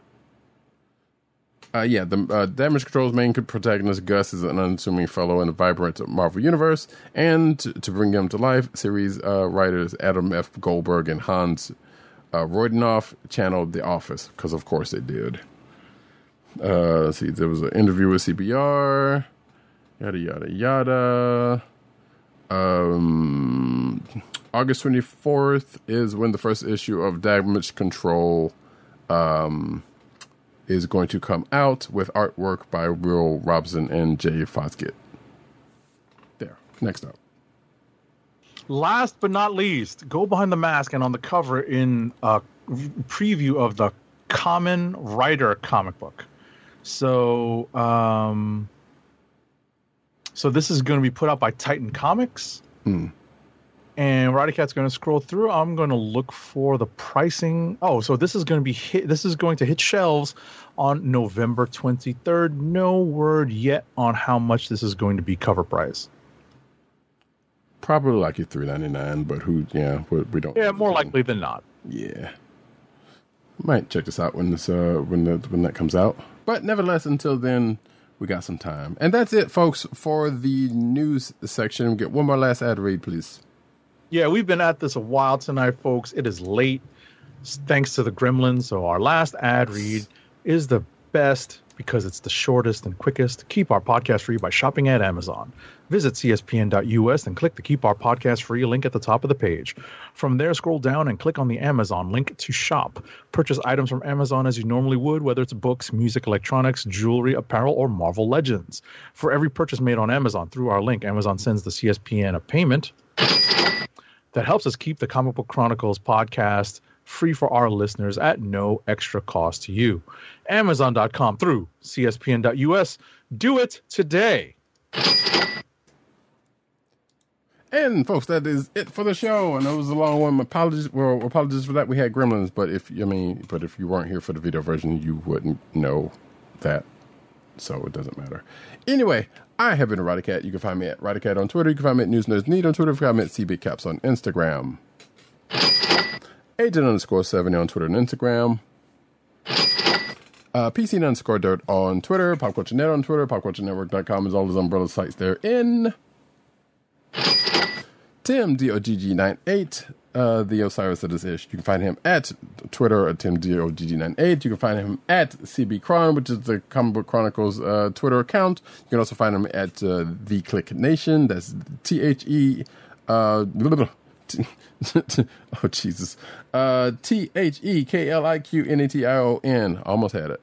On Twitter. You can also find him at theclicknation.com. And you can also find him at comicbook.com, where he's over there writing his face off. You can find this here podcast on the Coastal Podcast Network. That's ESPN.us. Do it today. You can also find us on your podcast perusal place of choice, whether it be Google Play, Apple iTunes, aka Apple Podcasts, Spotify, or the Coastal Podcast Network's SoundCloud page. You can find us recording each and every Thursday night with certain exceptions on twitch.tv/Comic Book Chronicles and youtube.com/theclicknation. That's 9:30-ish p.m. Eastern Standard Time. Catch it. We'll be back next week, folks. She-Hulk will be out. The day we record, so that's going to be a little prickly, but we're going to do what we do. I mean, I don't know how long that first episode will be. I'm going to hope to try to be able to watch it over breakfast, so we'll see. Yeah, indeed. So one way or another, we'll have some sort of impressions on it or something their own back. And whatever else comes about. Nevertheless, this has been the Comic Book Chronicles. Peace. Peace. One. My time is up. Peace out to Brooklyn. Good evening, Rick. Would you believe it's Dr. Doom? What's on your